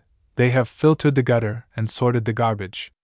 In a little while, the mountebanks will also have disappeared, in order to make room for magnetic seances and reform banquets, and the rope dancer with her spangled skirt and long balancing pole will be as remote from us as the Baidir of the Ganges.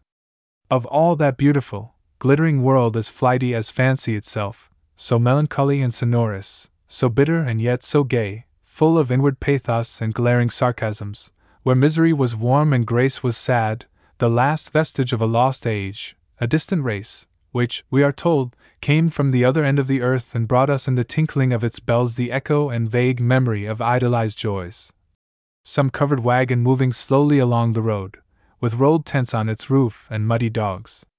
Beneath it, a man in a yellow jacket, selling muscade in tin cups, the poor marionettes in the Champs-Élysées, and the mandolin players who visit the cafes in the outskirts of the city, are all that is left. Since then, it is true, we have had a number of farces of a higher class of humor. But is the new as good as the old? Do you prefer Tom Thumb or the Museum of Versailles? On a wooden stand that formed a balcony around a square tent of gray canvas, a man in a blouse was beating a drum. Behind him was a big painted sign representing a sheep and a cow, and some ladies, gentlemen, and soldiers. The animals were the two young phenomena from Guérande, with one arm and 4 shoulders. Their exhibitor or editor was shouting himself hoarse and announcing that besides these two beautiful things, battles between wild beasts would take place at once. Under the wooden stand stood a donkey and 3 bears, and the barking of the dogs, which proceeded from the interior of the tent, mingled with the beating of the drum, the shouts of the owner of the two phenomena and the cries of another fellow who was not as jovial and fat as the former, but tall and lanky, with a funereal expression and ragged clothes. This was the partner. They had met on the road and had combined their shows. The lean one contributed his bears, his dogs and his donkey, while the fat man brought his two phenomena and a gray felt hat which was used in their performance. The theater was roofless, and its walls were of gray canvas. They fluttered in the wind and would have blown down had it not been for the poles which held them. Along the sides of the ring was a railing, behind which was the audience, and in a reserved corner we perceived the two phenomena nibbling at a bundle of hay half concealed by a gorgeous blanket. In the middle of the ring a high post was sunk in the ground, and here and there, attached to smaller posts, were dogs, barking and tugging at their chains. The men continued to shout and beat the drum, the bears growled, and the crowd began to file in. First they brought out a poor, half-paralyzed bear, which seemed considerably bored. It wore a muzzle and had a big collar with an iron chain around its neck, a rope in its nose, to make it obey commands promptly, and a sort of leather hood over its ears. They tied Bruin to the center post, and the barks grew louder and fiercer. The dogs stood up, a bristling, scratching crew, their hindquarters elevated, their snouts near the ground, their legs spread, while their masters stood in opposite corners of the ring, and yelled at them in order to increase their ferocity. They let 3 bulldogs go and the brutes rushed at the bear, which began to dodge around the post. The dogs followed, crowding and barking. Sometimes the bear would upset them and trample them with its huge paws, but they would immediately scramble to their feet and make a dash for its head, clinging to its neck so that it was unable to shake off their wriggling bodies. With watchful eye, the two masters waited the moment when it looked as if the bear would be strangled. Then they rushed at the dogs, tore them away, pulled their necks and bit their tails to make them unlock their jaws. The brutes whined with pain, but they would not let go. The bear struggled to free itself from the dogs bit the bear, and the men bit the dogs. One young bulldog especially was remarkable for its ferocity. It clung to the bear's back and would not let go, though they chewed and bent its tail, and lacerated its ears. The men were compelled to get a mattock to loosen its jaws. When they had all been disentangled, everyone took a rest.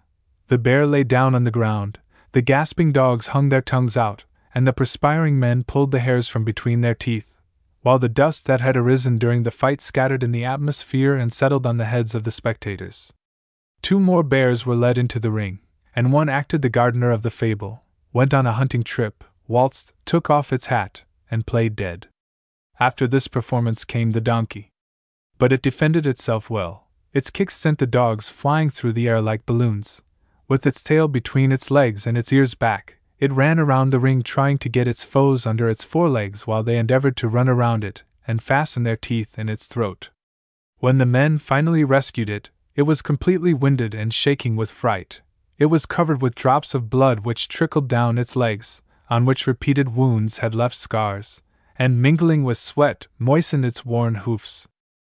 But the best of the performance was the general fight between the dogs.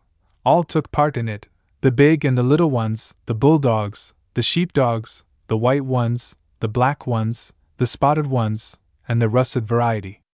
Fully 15 minutes were spent in bringing them to the proper pitch of excitement. The owners held them between their legs and, pointing their heads in the direction of their adversaries, would knock them together violently. The thin man, especially, worked with great gusto. With much effort he succeeded in producing a ferocious, hoarse chest note that maddened the whole irritated pack. As serious as an orchestra leader, he would absorb the discordant harmony, and direct and strengthen its emission. But when the brutes were let loose and the howling band tore one another to pieces, he would be in a frenzy of enthusiasm and delight. He would applaud and bark and stamp his feet and imitate all the motions of the dogs. He would have enjoyed biting and being bitten, would gladly have been a dog himself with a snout, so that he could wallow in the dust and blood, and sink his teeth in the hairy skins and warm flesh, and enjoy the fray to his heart's content.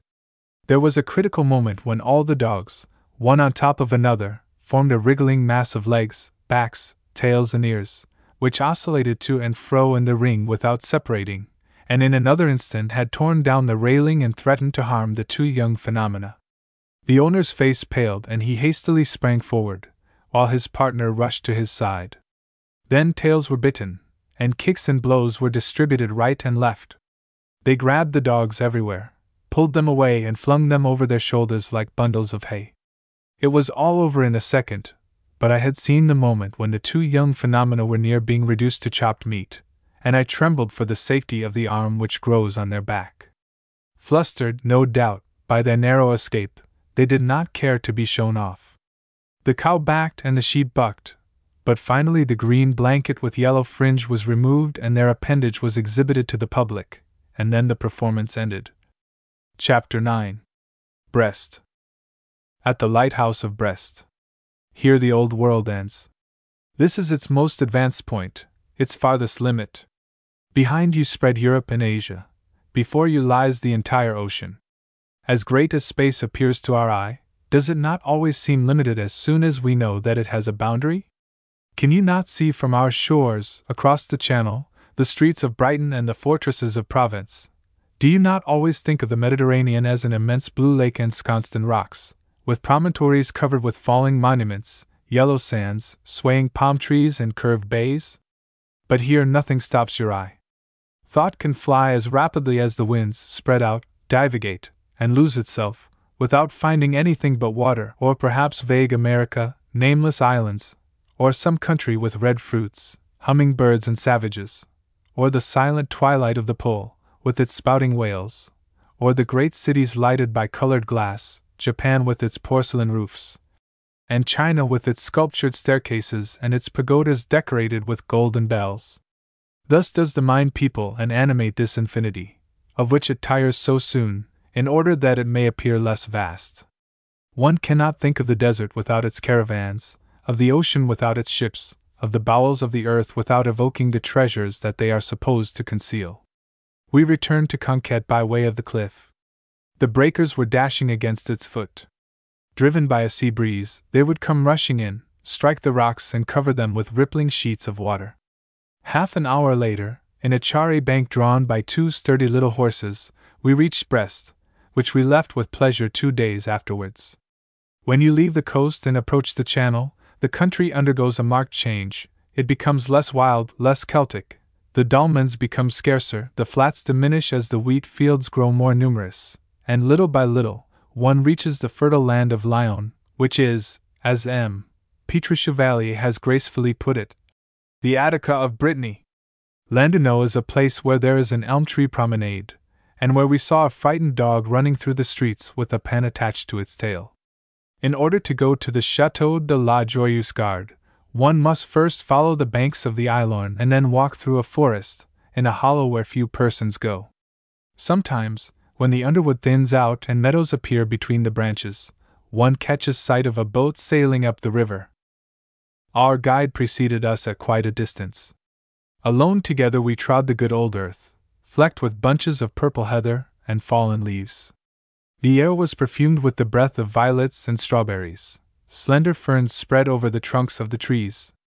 It was warm, even the moss was hot. A cuckoo, hidden in the foliage, now and then gave out its long cry, and gnats buzzed in the glades. We walked on with a feeling of inward peace, and let our conversation touch on many subjects. We spoke of sounds and colors, of the masters and their works, and of the joys of the mind. We thought of different writings, of familiar pictures and poses. We recited aloud some wonderful verses, the beauty of which thrilled us so that we repeated the rhythm again and again, accentuating the words and cadencing them so that they were almost sung. Foreign landscapes and splendid figures rose before our mind's eye, and we dwelt with rapture on soft Asiatic nights with the moon shining on the cupolas, or our admiration was aroused by some sonorous name, or we delighted in the artlessness of some sentence standing out in relief in an ancient book. Stretched out in the courtyard of Joyeuse Garde, near the filled-up subterranean vaults, beneath the semicircle of its unique ivy-covered arcade, we talked of Shakespeare and wondered whether the stars were inhabited.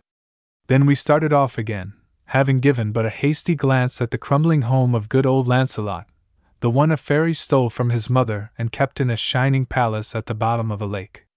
The dwarfs have disappeared, the drawbridge has flown away, and lizards now crawl where formerly the entrancing Genevieve dreamed of her lover gone to fight the giants in Trebizond.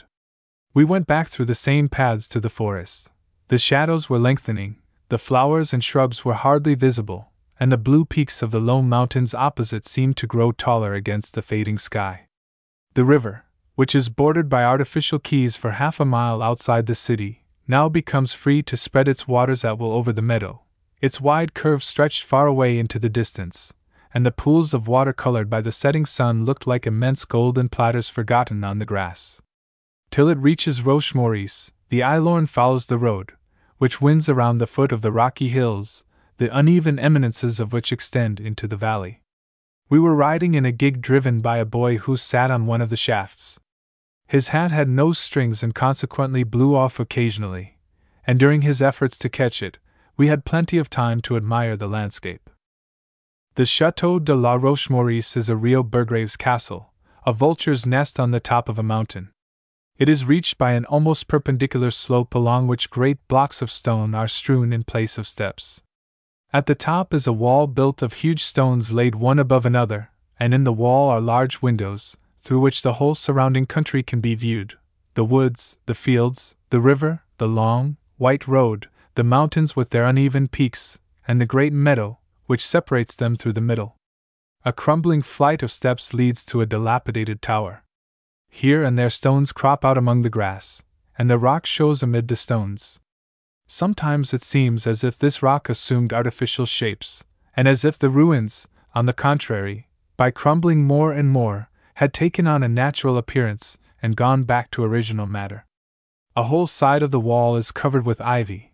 It begins at the bottom and spreads out in an inverted pyramid, the color of which grows darker towards the top. Through an aperture, the edges of which are concealed by the foliage, one can see a section of the blue sky. It was in these parts that the famous dragon lived, which was killed in olden times by Knight Darien, who was returning from the Holy Land with his friend, Neventer. Darien attacked it as soon as he had rescued the unfortunate Eilorn who, after giving over his slaves, his vassals and his servants, he had no one left but his wife and son, had thrown himself headlong from the top of the tower into the river. But the monster, mortally wounded, and bound by the sash of its conqueror, soon drowned itself in the sea, at Pulbunzuel, like the crocodile of Bat's Island, which obeyed the behest of Saint Paul de Lyon and drowned itself with the stole of the Breton. Saint wound around it. The gargoyle of Rouen met a similar fate with the stole of Saint Romain. How beautiful those terrific old dragons were, with their gaping, fire-spitting jaws, their scales, their serpent tails, their bat wings, their lion claws, their equine bodies and fantastic heads. And the knight who overpowered them was a wonderfully fine specimen of manhood. First, his horse grew frightened and reared, and his lance broke on the scales of the monster, whose fiery breath blinded him. Finally he alighted, and after a day's battle, succeeded in sinking his sword up to the hilt in the beast's belly. Black blood flowed in streams from the wound. The audience escorted the knight home in triumph, and he became king and married a fair maiden. But where did the dragons come from? Are they a confused recollection of the monsters that existed before the flood? Were they conceived from the contemplation of the carcasses of the ichthyosaurus and pteropod? And did the terror of men hear the sound of their feet in the tall grass and the wind howl when their voices filled the caves? Are we not, moreover, in the land of fairies, in the home of the Knights of the Round Table and of Merlin, in the mythological birthplace of vanished epopées? These, no doubt, revealed something of the old worlds which have become mythical, and told something of the cities that were swallowed up, of Is and Herbadilla, splendid and barbaric places, filled with the loves of their bewitching queens, but now doubly wiped out, first by the ocean which has obliterated them, and then by religion, which has cursed their memory. There is much to be said on this subject. And indeed, what is there on which much cannot be said? It might perhaps be land division, for even the most prolix man is obliged to be concise in his remarks, when there is a lack of matter. I have noticed that good places are usually the ugliest ones. They are like virtuous women, one respects them, but one passes on in search of others. Here, surely, is the most productive spot of all Brittany. The peasants are not as poor as elsewhere, the fields are properly cultivated, the colza is superb, the roads are in good condition, and it is frightfully dreary. Cabbages, turnips, beets, and an enormous quantity of potatoes, all enclosed by ditches, cover the entire country from St. Pol de Lyon to Roscoff. They are forwarded to Brest, Rennes, and even to Havre. It is the industry of the place, and a large business is done with them. Roscoff has a slimy beach and a narrow bay, and the surrounding sea is sprinkled with tiny black islands that rise like the backs of so many turtles. The environs of St. Pol are dreary and cheerless. The bleak tint of the flats mingles without transition with the paleness of the sky, and the short perspective has no large lines in its proportions, nor change of color on the edges. Here and there, while strolling through the fields, you may come across some silent farm behind a gray stone wall, an abandoned manor deserted by its owners. In the yard the pigs are sleeping on the manure heap and the chickens are pecking at the grass that grows among the loose stones. The sculptured shield above the door has worn away under the action of rain and atmosphere. The rooms are empty and are used for storage purposes. The plaster on the ceiling is peeling off, and so are the remaining decorations, which, besides, have been tarnished by the cobwebs of the spiders one sees crawling around the joists. Wild mignonette has grown on the door of Curselion. Near the turret is a pointed window flanked by a lion and a Hercules, which stand out in bold relief on the wall like two gargoyles. At Curland I stumbled against a wolf trap while I was ascending the large winding staircase. Plowshares, rusted shovels, and jars filled with dried grain were scattered around the rooms or on the wide stone window seats. Carrossier has retained its 3 turrets with machicolations. In the courtyard can still be seen the deep furrows of the trenches that have been filled up little by little, and are now on level with the ground. They are like the track of a bark, which spreads and spreads over the water till it finally disappears.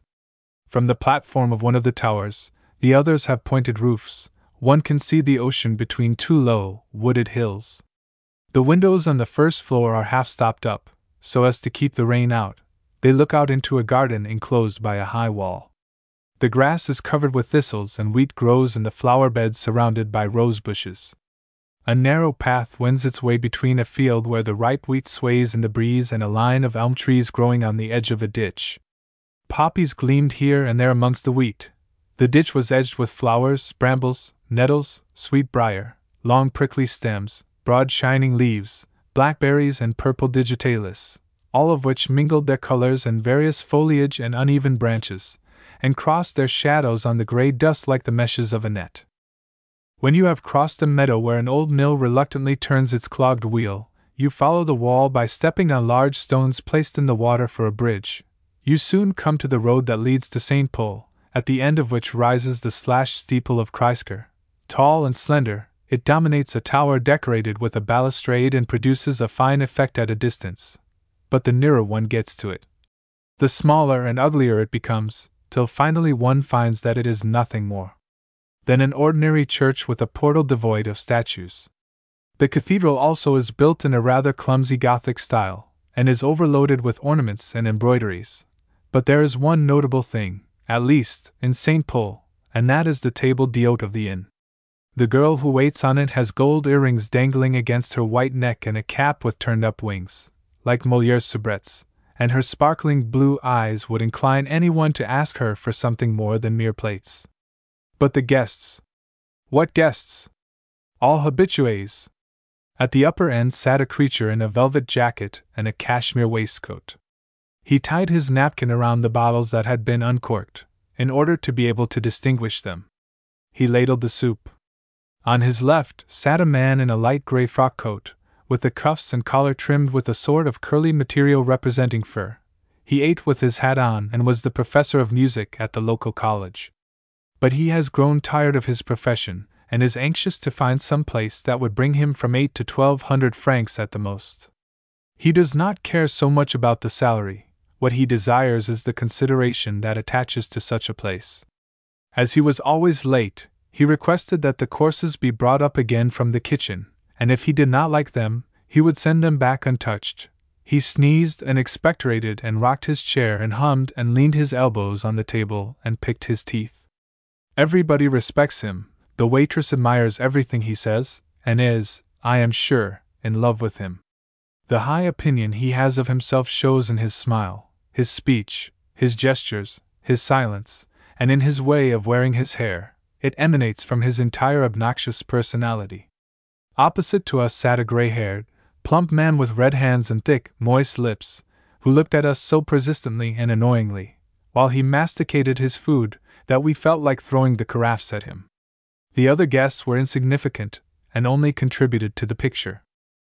One evening the conversation fell upon a woman of the environs who had left her husband and gone to America with her lover, and who, the previous week, and passed through St. Paul on her way home, and had stopped at the inn.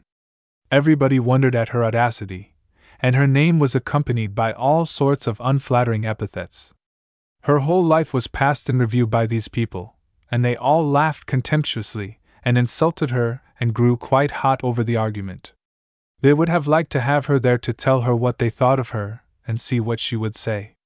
Tirades against luxury, virtuous horror, moral maxims, hatred of wealth, words with a double meaning, shrugs, everything, in fact, was used to crush this woman, who, judging by the ferocity these ruffians displayed in their attacks, must have been pretty, refined, and charming. Our hearts beat indignantly in our breasts, and if we had taken another meal in St. Paul, I am sure that something would have happened. Chapter 10. St. Malo. St. Malo, which is built right on the ocean and is enclosed by ramparts, looks like a crown of stones, the gems of which are the machicolations. The breakers dash against its walls, and when the tide is low they gently unfurl on the sand. Little rocks covered with seaweed dot the beach and look like black spots on its light surface. The larger ones, which are upright and smooth, support the fortifications, thus making them appear higher than they really are. Above this straight line of walls, broken here and there by a tower or the pointed ogive of a door, rise the roofs of the houses with their open garret windows, their gyrating weathercocks, and their red chimneys from which issue spirals of bluish smoke that vanishes in the air. Around St. Malo are a number of little barren islands that have not a tree nor a blade of grass, but only some old crumbling walls, great pieces of which are hurled into the sea by each succeeding storm. On the other side of the bay, opposite the city and connected with dry land by a long pier, which separates the port from the ocean, is St. Servan, a large, empty, almost deserted locality, which lies peacefully in a marshy meadow. At the entrance to St. Servan rise the 4 towers of the Château de Solidar, which are connected by curtains and are perfectly black from top to bottom.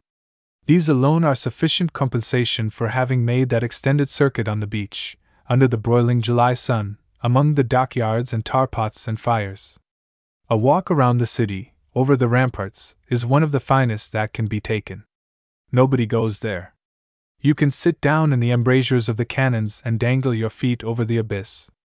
In front of you lies the mouth of the Rance, which flows between 2 green hills, the coast, the islands, the rocks, and the ocean. The sentinel marches up and down behind you, and his even footsteps echo on the sonorous stones. One evening we remained out for a long time. The night was beautiful, a true summer night, without a moon, but brilliant with stars and perfumed by the sea breeze. The city was sleeping. One by one the lights went out in the windows, and the lighthouses shone red in the darkness, which was quite blue above us and glittering with myriads of twinkling stars. We could not see the ocean, but we could hear and smell it, and the breakers that lashed the walls flung drops of foam over us through the big apertures of the machicolations. In one place, between the wall and the city houses, a quantity of cannonballs are piled up in a ditch. From that point you can see these words written on the second floor of one of the dwellings. Chateaubriand was born here.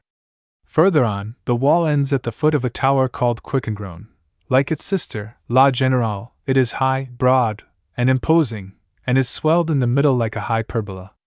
Though they are as good as new and absolutely intact, these towers would no doubt be improved if they lost some of their battlements in the sea and if ivy spread its kindly leaves over their tops. Indeed, do not monuments grow greater through recollection, like men and like passions? And are they not completed by death? We entered the castle.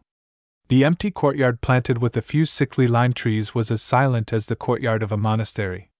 The janitress went and obtained the keys from the commander. When she returned, she was accompanied by a pretty little girl who wished to see the strangers. Her arms were bare and she carried a large bunch of flowers. Her black curls escaped from beneath her dainty little cap, and the lace on her pantalettes rubbed against her kid shoes tied around the ankles with black laces. She ran upstairs in front of us beckoning and calling. The staircase is long, for the tower is high. The bright daylight passes through the loopholes like an arrow. When you put your head through one of these openings, you can see the ocean, which seems to grow wider and wider, and the crude color of the sky, which seems to grow larger and larger, till you are afraid you will lose yourself in it. Vessels look like launches and their masts like walking sticks. Eagles must think we look like ants. I wonder whether they really see us. Do they know that we have cities and steeples and triumphal arches? When we arrived on the platform, and although the battlement reached to our chest, we could not help experiencing the sensation one always feels at a great height from the earth. It is a sort of voluptuous uneasiness mingled with fear and delight, pride and terror, a battle between one's mind and one's nerves. You feel strangely happy. You would like to jump, fly, spread out in the air and be supported by the wind, but your knees tremble and you dare not go too near the edge. Still, one night, in olden times, men climbed this tower with ropes. But then, it is not astonishing for those times, for that wonderful 16th century, the epoch of fierce convictions and frantic loves. How the human instrument vibrated then in all its chords! How liberal-minded, productive, and active men were! Does not this phrase of Fenelon apply wonderfully well to that period? A sight well calculated to delight the eye.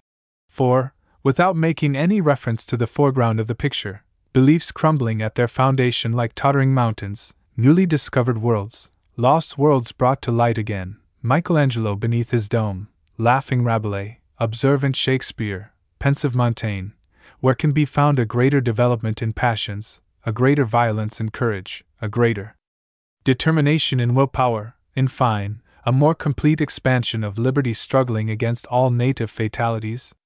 And with what a bold relief the episode stands out in history, and still, how wonderfully well it fits in, thereby giving a glimpse of the dazzling brightness and broad horizons of the period. Faces, living faces, pass before your eyes. You meet them only once, but you think of them long afterwards, and endeavor to contemplate them in order that they may be impressed more deeply upon your mind. Was not the type of the old soldiers whose race disappeared around 1598, at the taking of Vervins, fine and terrible? It was a type represented by men like Lamouche, Hurton de Saint-Effange, and La Tremblay, who came back holding the heads of his enemies in his hand, also La Fontenelle, of whom so much has been said. They were men of iron, whose hearts were no softer than their swords, and who, attracting hundreds of energies which they directed with their own, entered towns at night, galloping madly at the heads of their companies, equipped corsairs, burned villages, and were dealt with like kings. Who has thought of depicting those violent governors of the provinces, who slaughtered the people recklessly, committed rapes and swept in gold, like D'Epernon, an atrocious tyrant in Provence and a perfumed courtier at the Louvre, like Montluc, who strangled Huguenots with his own hands, or Baliguet, the king of Cambrai, who read Machiavel in order to copy the Valentinoists, and whose wife went to war on horseback, wearing a helmet and a cuirass. One of the forgotten men of the period, or at least one of those whom most historians mention only slightly, is the Duke of Mercœur, the intrepid enemy of Henri IV, who defied him longer than Mayenne, the League, and Philip II. Finally he was disarmed, that is, won over and appeased, by terms that were such that 23 articles of the treaty were not disclosed. Then, not knowing what to do, he enlisted in the Hungarian army and fought the Turks. One day, with 5,000 men, he attacked a whole army, and beaten again, returned to France and died of the fever in Nuremberg, at the age of 44. St. Malo put me in mind of him. He always tried to get it, but he never could succeed in making it his subject or his ally. They wished to fight on their own account, and to do business through their own resources, and although they were really Ligueurs, they spurned the Duke as well as the Béarnais. When de Fontaines, the governor of the city, informed them of the death of Henri III, they refused to recognize the King of Navarre. They armed themselves and erected barricades. De Fontaines entrenched himself in the castle, and everybody kept upon the defensive. Little by little, the people encroached upon him. First, they requested him to declare that he was willing to maintain their franchises. De Fontaines complied in the hope of gaining time. The following year, 1589, they chose 4 generals who were independent of the governor. A year later, they obtained permission to stretch chains. De Fontaines acceded to everything. The king was at Laval and he was waiting for him. The time was close at hand when he would be able to take revenge for all the humiliations he had suffered, and all the concessions he had been forced to make.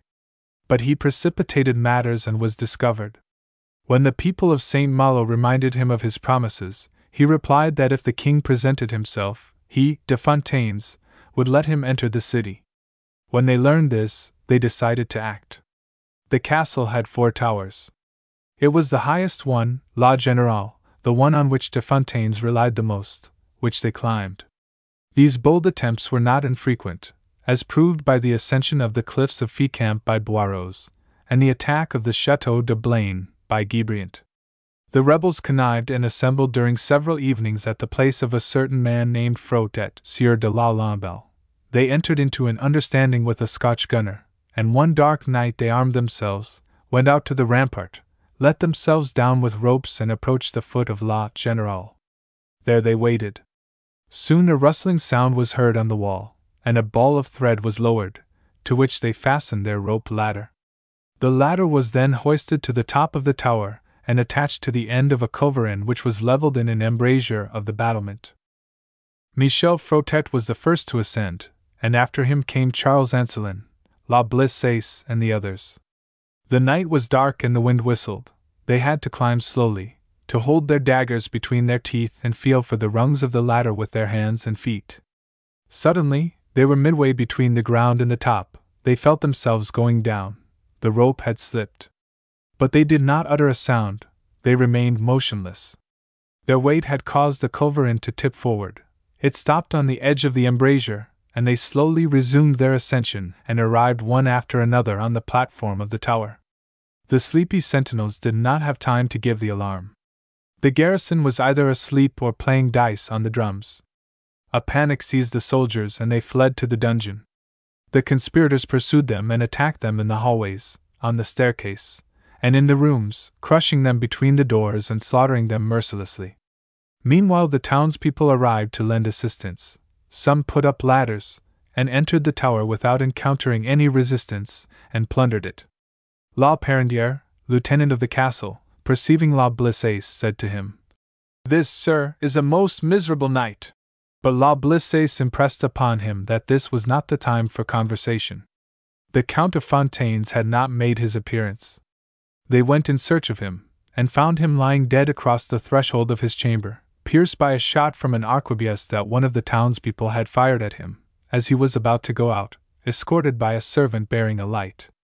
Instead of rushing to face the danger, says the author of this account, he had dressed as leisurely as if he were going to a wedding, without leaving one shoulder knot untied. This outbreak in St. Malo, which so greatly harmed the king, did not in the least benefit the Duc de Mercœur. He had hoped that the people would accept a governor from his hands, his son, for example, a mere child, for that would have meant himself, but they obstinately refused to listen to it. He sent troops to protect them, but they refused to let them enter, and the soldiers were compelled to take lodgings outside of the city. Still, in spite of all this, they had not become more royalists, for some time later, having arrested the Marquis of La Nassau and the Viscount of Deneuil, it cost the former 12,000 crowns to get out of prison and the latter 2,000. Then, fearing that Pont-Bryant would interrupt commercial relations with Dinan and the other cities in the League, they attacked and subjected it. Presuming that their bishop, who was the temporal master of the city, might be likely to deprive them of the freedom they had just acquired, they put him in prison and kept him there for a year. The conditions at which they finally accepted Henri IV are well known. They were to take care of themselves, not be obliged to receive any garrison, be exempt from taxes for 6 years, etc. Situated between Brittany and Normandy, this little people seems to have the tenacity and granite-like resistance of the former, and the impulses and dash of the latter. Whether they are sailors, writers, or travelers on foreign seas, their predominant trait is audacity. They have violent natures which are almost poetical in their brutality, and often narrow in their obstinacy. There is this resemblance between these two sons of Saint Malo, Lamennais and Bressais.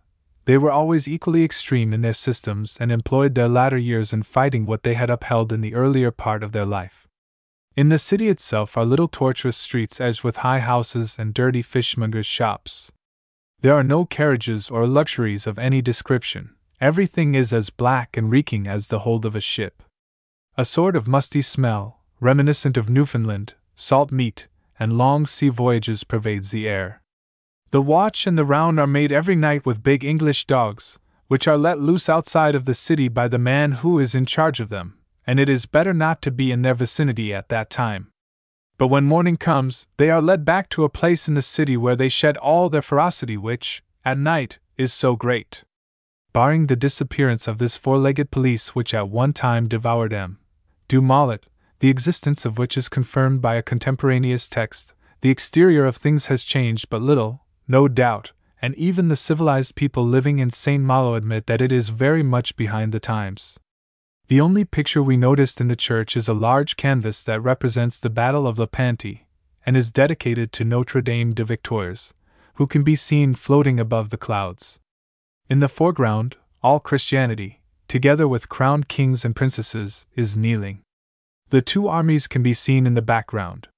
The Turks are being hurled into the sea and the Christians stretch their arms towards heaven. The church is ugly, has no ornamentation, and looks almost like a Protestant house of worship. I notice very few votive offerings, a fact that struck me as being rather peculiar in this place of sea perils. There are no flowers nor candles in the chapels, no bleeding hearts nor bedecked Virgin, nothing, in fact, of all that which causes M. Michelet to wax indignant. Opposite the ramparts, at a stone's throw from the city, rises the little island of Grand Bay. There can be found the tomb of Chateaubriand. That white spot cut in the rock is the place he has designated for his body. We went there one evening when the tide was low and the sun setting in the west. The water was still trickling over the sand. At the foot of the island, the dripping seaweed spread out like the hair of antique women over a tomb. The island is deserted. Sparse grass grows in spots, mingled here and there with tufts of purple flowers and nettles. On the summit is a dilapidated casemate, with a courtyard enclosed by crumbling walls. Beneath this ruin, and halfway up the hill, is a space about 10 feet square, in the middle of which rises a granite slab surmounted by a Latin cross.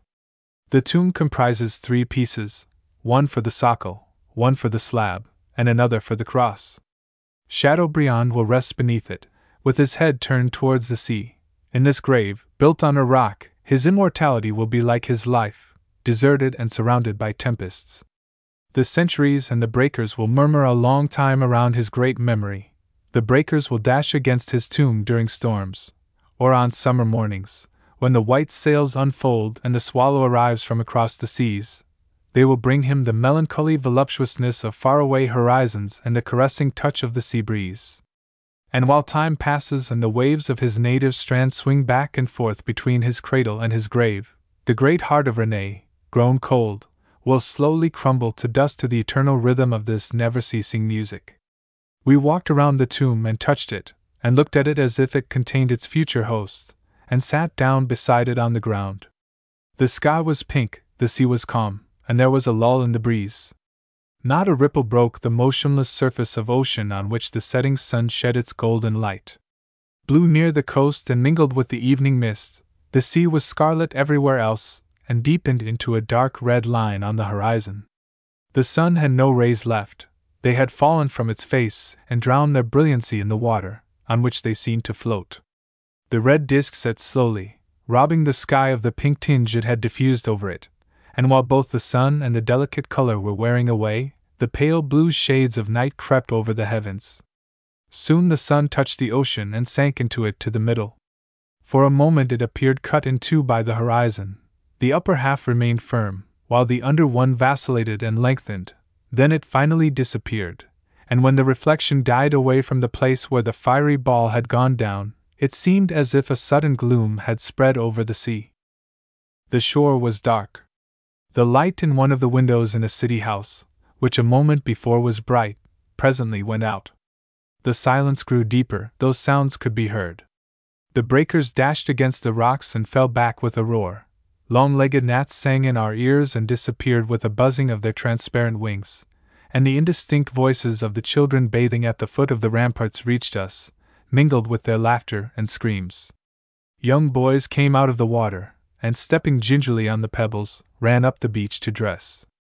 When they attempted to put on their shirts, the moist linen clung to their wet shoulders and we could see their white torsos wriggling with impatience, while their heads and arms remained concealed and the sleeves flapped in the wind like flags. A man with his wet hair falling straight around his neck passed in front of us.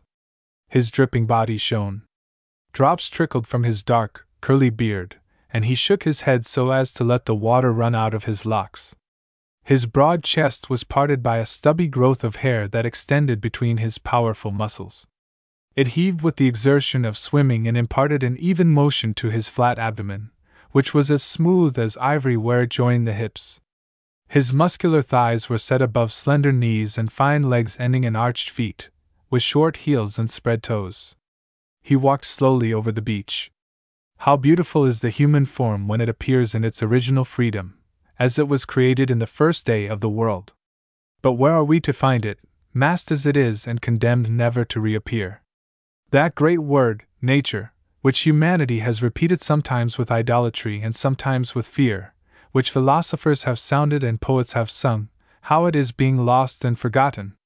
If there are still here and there in the world, far from the pushing crowd, some hearts which are tormented by the constant search of beauty, and forever feeling the hopeless need of expressing what cannot be expressed and doing what can only be dreamed, it is to nature, as to the home of the ideal, that they must turn. But how can they? By what magic will they be able to do so? Man has cut down the forests, has conquered the seas, and the clouds that hover over the cities are produced by the smoke that rises from the chimneys.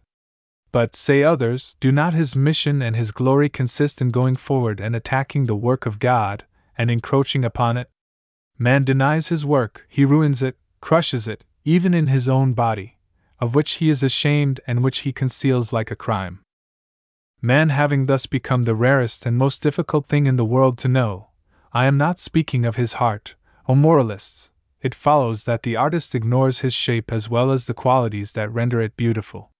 Where is the poet, nowadays, even amongst the most brilliant, who knows what a woman is like? Where could the poor fellow ever have seen any? What has he ever been able to learn about them in the salons? Could he see through the corset and the crinoline? Better than all the rhetoric in the world, the plastic art teaches those who study it the gradation of proportions, the fusion of planes, in a word, harmony. The ancient races, through the very fact of their existence, left the mark of their noble attitudes and pure blood on the works of the masters. In Juvenal, I can hear confusedly the death rattles of the gladiators. Tacitus has sentences that resemble the drapery of a latticlave, and some of Horace's verses are like the body of a Greek slave, with supple undulations, and short and long syllables that sound like crotala. But why bother about these things? Let us not go so far back, and let us be satisfied with what is manufactured. What is wanted nowadays is rather the opposite of nudity, simplicity and truth. Fortune and success will fall to the lot of those who know how to dress and clothe facts. The tailor is the king of the century, and the fig leaf is its symbol. Laws, art, politics, all things, appear in tights. Lying freedom, plated furniture, watercolor pictures, why? The public loves this sort of thing. So let us give it all at once and gorge the fool. Chapter 11. Mont Saint-Michel. The road from Pont-Orson to the Mont Saint-Michel is wearying on account of the sand. Our postchaise, for we also travel by postchaise, was disturbed every now and then by a number of carts filled with the grey soil which is found in these parts, and which is transported to some place, and utilized as manure. They became more numerous as we approached the sea, and defiled for several miles until we finally saw the deserted Strand whence they came. On this white surface, with its conical heaps of earth resembling huts, the fluctuating line of carts reminded us of an emigration of barbarians deserting their native heath. The empty horizon stretches out, spreads, and finally mingles its grayish flats with the yellow sand of the beach. The ground becomes firmer and a salt breeze fans your cheeks. It looks like a vast desert from which the waters have receded. Long, flat strips of sand, superposed indefinitely in indistinct plains, ripple like shadows, and the wind playfully designs huge arabesques on their surfaces. The sea lies far away, so far, in fact, that its roar cannot be heard, though we could distinguish a sort of vague, aerial, imperceptible murmur, like the voice of the solitude, which perhaps was only the effect produced by the intense silence. Opposite us rose a large round rock with embattled walls and a church on its top. Enormous counterparts resting on a steep slope support the sides of the edifice. Rocks and wild shrubs are strewn over the incline. Halfway up the slope are a few houses, which show above the white line of the wall and are dominated by the brown church. Thus some bright colors are interspersed between the two plain tints. The postchaise drove ahead of us and we followed it, guiding ourselves by the tracks of the wheels. Finally it disappeared in the distance, and we could distinguish only its hood, which looked like some big crab crawling over the sand. Here and there a swift current of water compelled us to move farther up the beach, or we would suddenly come upon pools of slime with ragged edges framed in sand. Beside us walked two priests who were also going to the Mont Saint-Michel. As they were afraid of soiling their new cassocks, they gathered them up around their legs when they jumped over the little streams. Their silver buckles were gray with mud, and their wet shoes gaped and threw water at every step they took. Meantime the mount was growing larger. With one sweep of the eye we were able to take in the whole panorama, and could see distinctly the tiles on the roofs, the bunches of nettles on the rocks, and a little higher, the green shutters of a small window that looks out into the governor's garden. The first door, which is narrow and pointed, opens on a sort of pebble road leading to the ocean. On the worn shield over the second door, undulating lines carved in the stones seem to represent water. On both sides of the doors are enormous cannons composed of iron bars connected by similar circular bands. One of them has retained a cannonball in its mouth. They were taken from the English in 1423, by Louis d'Estouteville, and have remained here 400 years. 5 or 6 houses built opposite one another compose the street. Then the line breaks, and they continue down the slopes and stairs leading to the castle, in a sort of haphazard fashion. In order to reach the castle, you first go up to the curtain, the wall of which shuts out the view of the ocean from the houses below. Grass grows between the cracked stones and the battlements. The rampart continues around the whole island and is elevated by successive platforms. When you have passed the watch house, which is situated between the two towers, you see a little straight flight of steps. When you climb them, the roofs of the houses, with their dilapidated chimneys, gradually grow lower and lower. You can see the washing hung out to dry on poles fastened to the garret windows, or a tiny garden baking in the sun between the roof of one house and the ground floor of another, with its parched leeks drooping their leaves over the grey soil. But the other side of the rock, the side that faces the ocean, is barren and deserted, and so steep that the shrubs that grow there have a hard time to remain where they are and look as if they were about to topple over every minute. When you are standing up there, enjoying as much space as the human eye can possibly encompass and looking at the ocean and the horizon of the coast, which forms an immense bluish curve, or at the wall of La Merville with its 36 huge counterparts upreared on a perpendicular cliff, a laugh of admiration parts your lips, and you suddenly hear the sharp noise of the weaving looms. The people manufacture linen, and the shrill sound of the shuttles produces a very lively racket. Between two slender towers, which represent the uplifted barrels of two cannons, is the entrance to the castle, a long, arched hallway, at the end of which is a flight of stone steps. The middle of the hall is always dark, being insufficiently lighted by two skylights, one of which is at the bottom of the hall and the other at the top, between the interval of the drawbridge. It is like a subterranean vault. The guardroom is at the head of the stairs as you enter. The voice of the sergeants and the clicking of the guns re-echoed along the walls. They were beating a drum. Meanwhile a guard chauffeur returned with our passports, which le Gouverneur had wished to see. Then he motioned us to follow him. He opened doors, drew bolts, and led us through a maze of halls, vaults, and staircases. Really, one can lose oneself in this labyrinth, for a single visit does not enable you to understand the complicated plan of these combined buildings, where a fortress, a church, an abbey, a prison, and a dungeon are mingled, and where you can find every style of architecture, from the romance of the 11th century to the bewildering Gothic of the 16th. We could catch only a glimpse of the Knight's Hall, which has been converted into a loom room and is for this reason barred to the public. We saw only 4 rows of columns supporting a ceiling ornamented with salient moldings. They were decorated with clover leaves. The monastery is built over this hall, at an altitude of 200 feet above the sea level. It is composed of a quadrangular gallery formed by a triple line of small granite, tufa, or stucco columns. Acanthus, thistles, ivy, and oak leaves wind around their caps. Between each mitred ogive is a cutout rose. This gallery is the place where the prisoners take the air. The cap of the guard chauffeur now passes along these walls where, in olden times, passed the shaved heads of industrious friars, and the wooden shoes of the prisoners click on the slabs that used to be swept by the trailing robes of monks and trodden by their heavy leather sandals. The church has a Gothic choir and a Romance nave, and the two architectures seem to vie with each other in majesty and elegance. In the choir, the arches of the windows are pointed, and are as lofty as the aspirations of love. In the nave, the arcades open their semicircles roundly, and columns as straight as the trunk of a palm tree mount along the walls. They rest on square pedestals, are crowned with acanthus leaves, and continue in powerful moldings that curve beneath the ceiling and help support it. It was noon. The bright daylight poured in through the open door and rippled over the dark sides of the building. The nave, which is separated from the choir by a green curtain, is filled with tables and benches, for it is used also as a dining hall. When Mass is celebrated, the curtain is drawn and the condemned men may be present at divine service without removing their elbows from the table. It is a novel idea.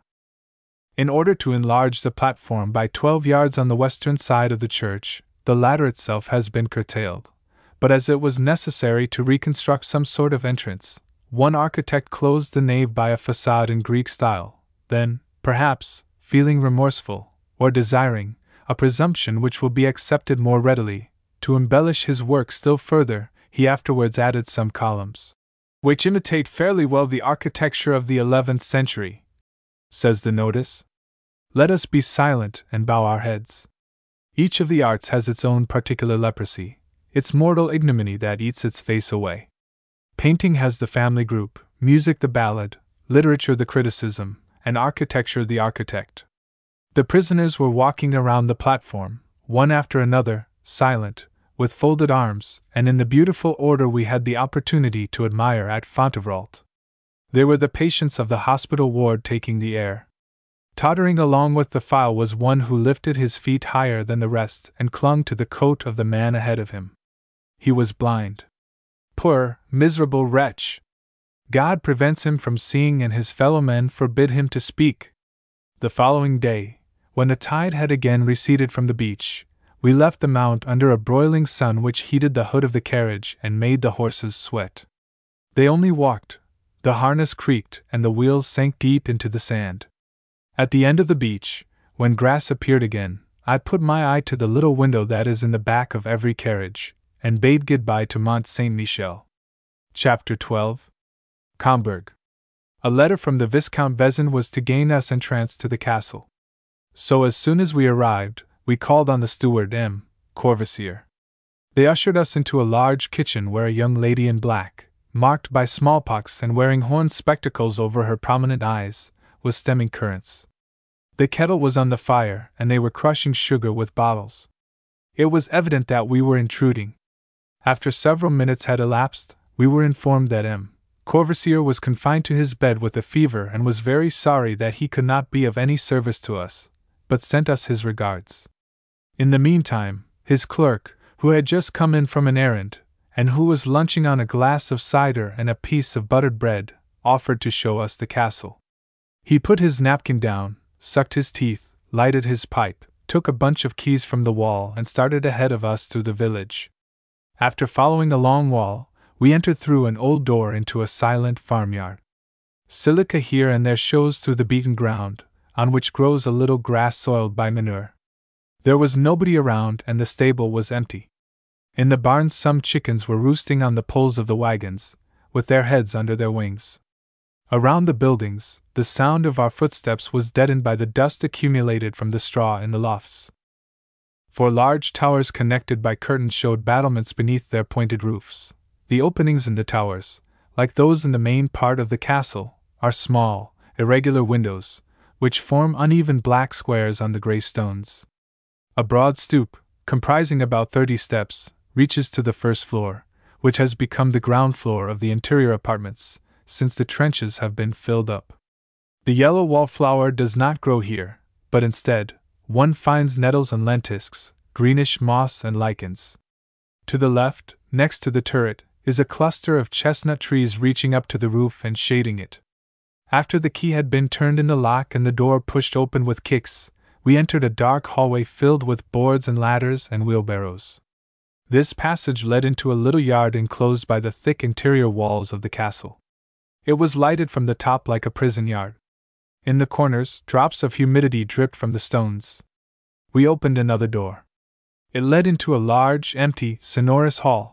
The floor was cracked in 100 places, but there was fresh paint on the wainscoting. The green forest opposite sheds a vivid reflection on the white walls, through the large windows of the castle. There is a lake, and underneath the windows were clusters of lilacs, petunia blossoms, and acacias, which have grown pell-mell in the former parterre, and cover the hill that slopes gradually to the road, following the banks of the lake and then continuing through the woods. The great, deserted hall, where the child who afterwards wrote Renee used to sit and gaze out of the windows, was silent. The clerk smoked his pipe and expectorated on the floor. His dog, which had followed him, hunted for mice, and its nails clicked on the pavement. We walked up the winding stairs. Moss covers the worn stone steps. Sometimes a ray of light, passing through a crack in the walls, strikes a green blade and makes it gleam in the dark like a star. We wandered through the halls, through the towers, and over the narrow curtain with its gaping machicolations, which attract the eye irresistibly to the abyss below.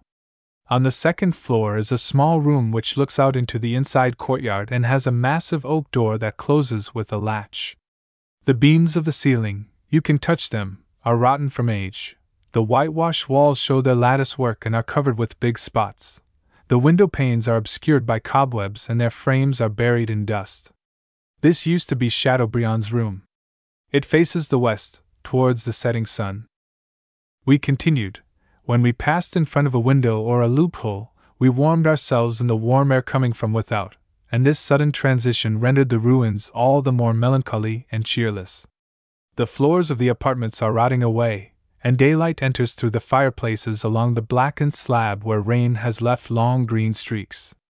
The golden flowers on the drawing-room ceiling are falling off, and the shield that surmounts the mantelpiece is broken into bits. While we were looking around, a flight of birds entered, flew around for a few minutes and passed out through the chimney.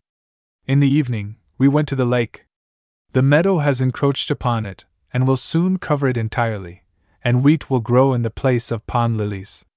Night was falling. The castle, flanked by its 4 turrets, and framed by masses of green foliage, cast a dark shadow over the village. The setting sun made the great mass appear black. The dying rays touched the surface of the lake, and then melted in the mist on the purplish top of the silent forest. We sat down at the foot of an oak and opened René. We faced the lake where he had often watched the nimble swallow on the bending reeds. We sat in the shadow of the forest where he had often pursued rainbows over the dripping hills. We hearkened to the rustling of the leaves and the whisperings of the water that had added their murmur to the sad melody of his youth.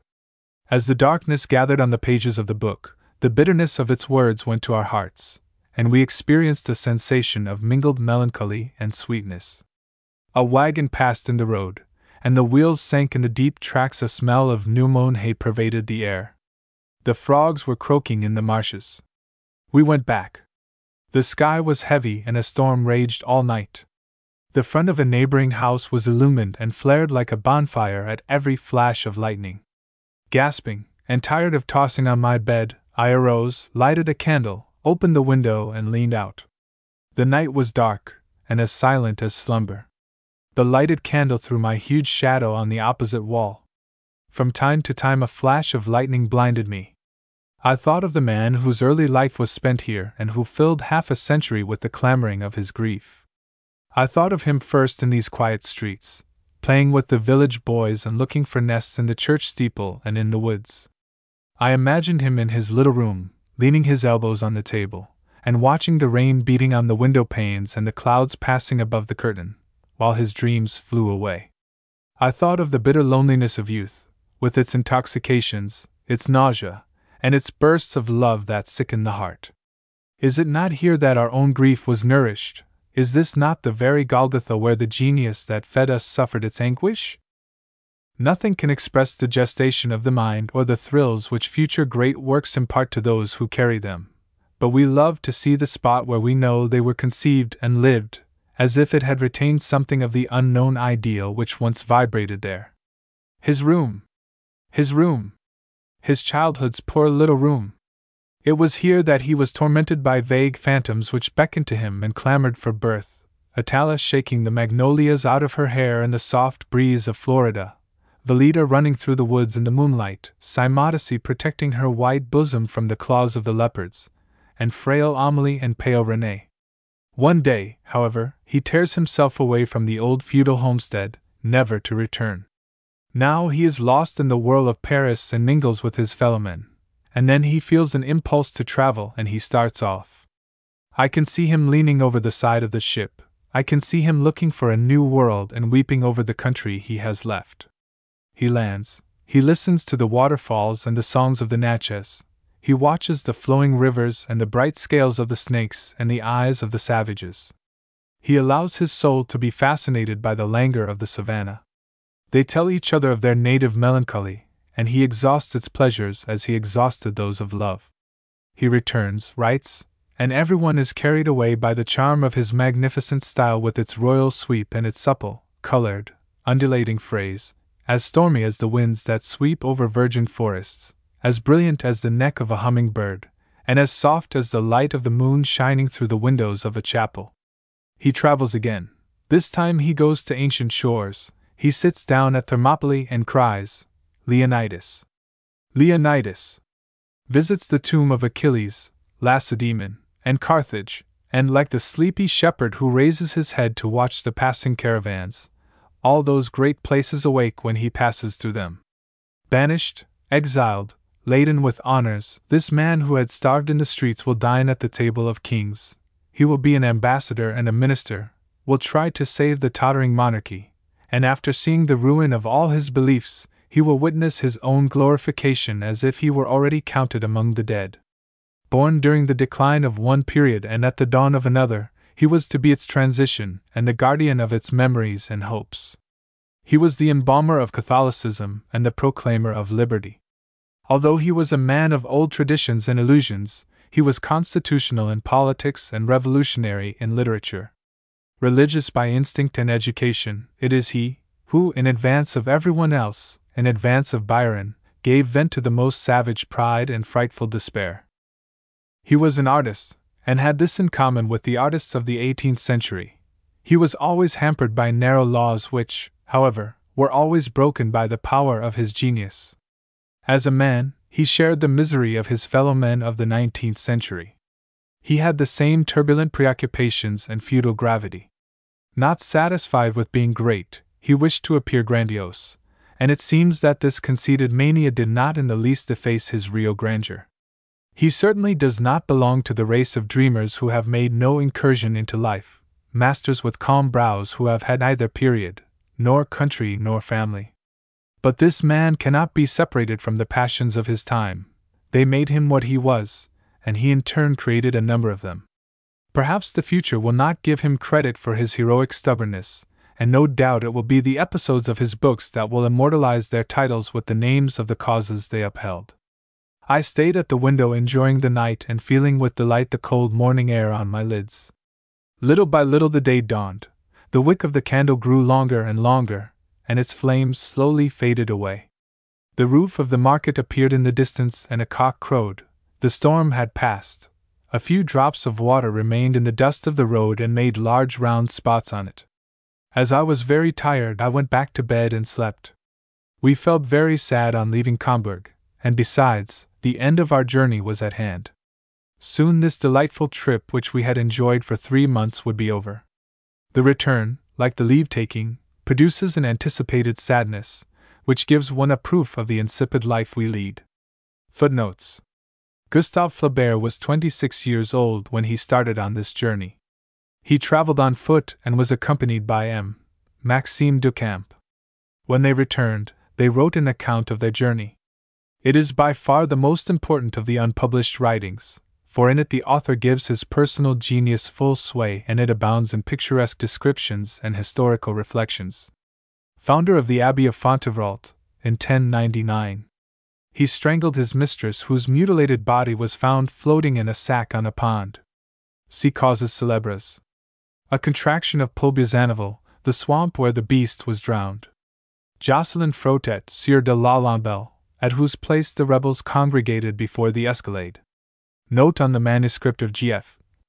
d'Argenteur, Hist. de Bretagne. Page 62.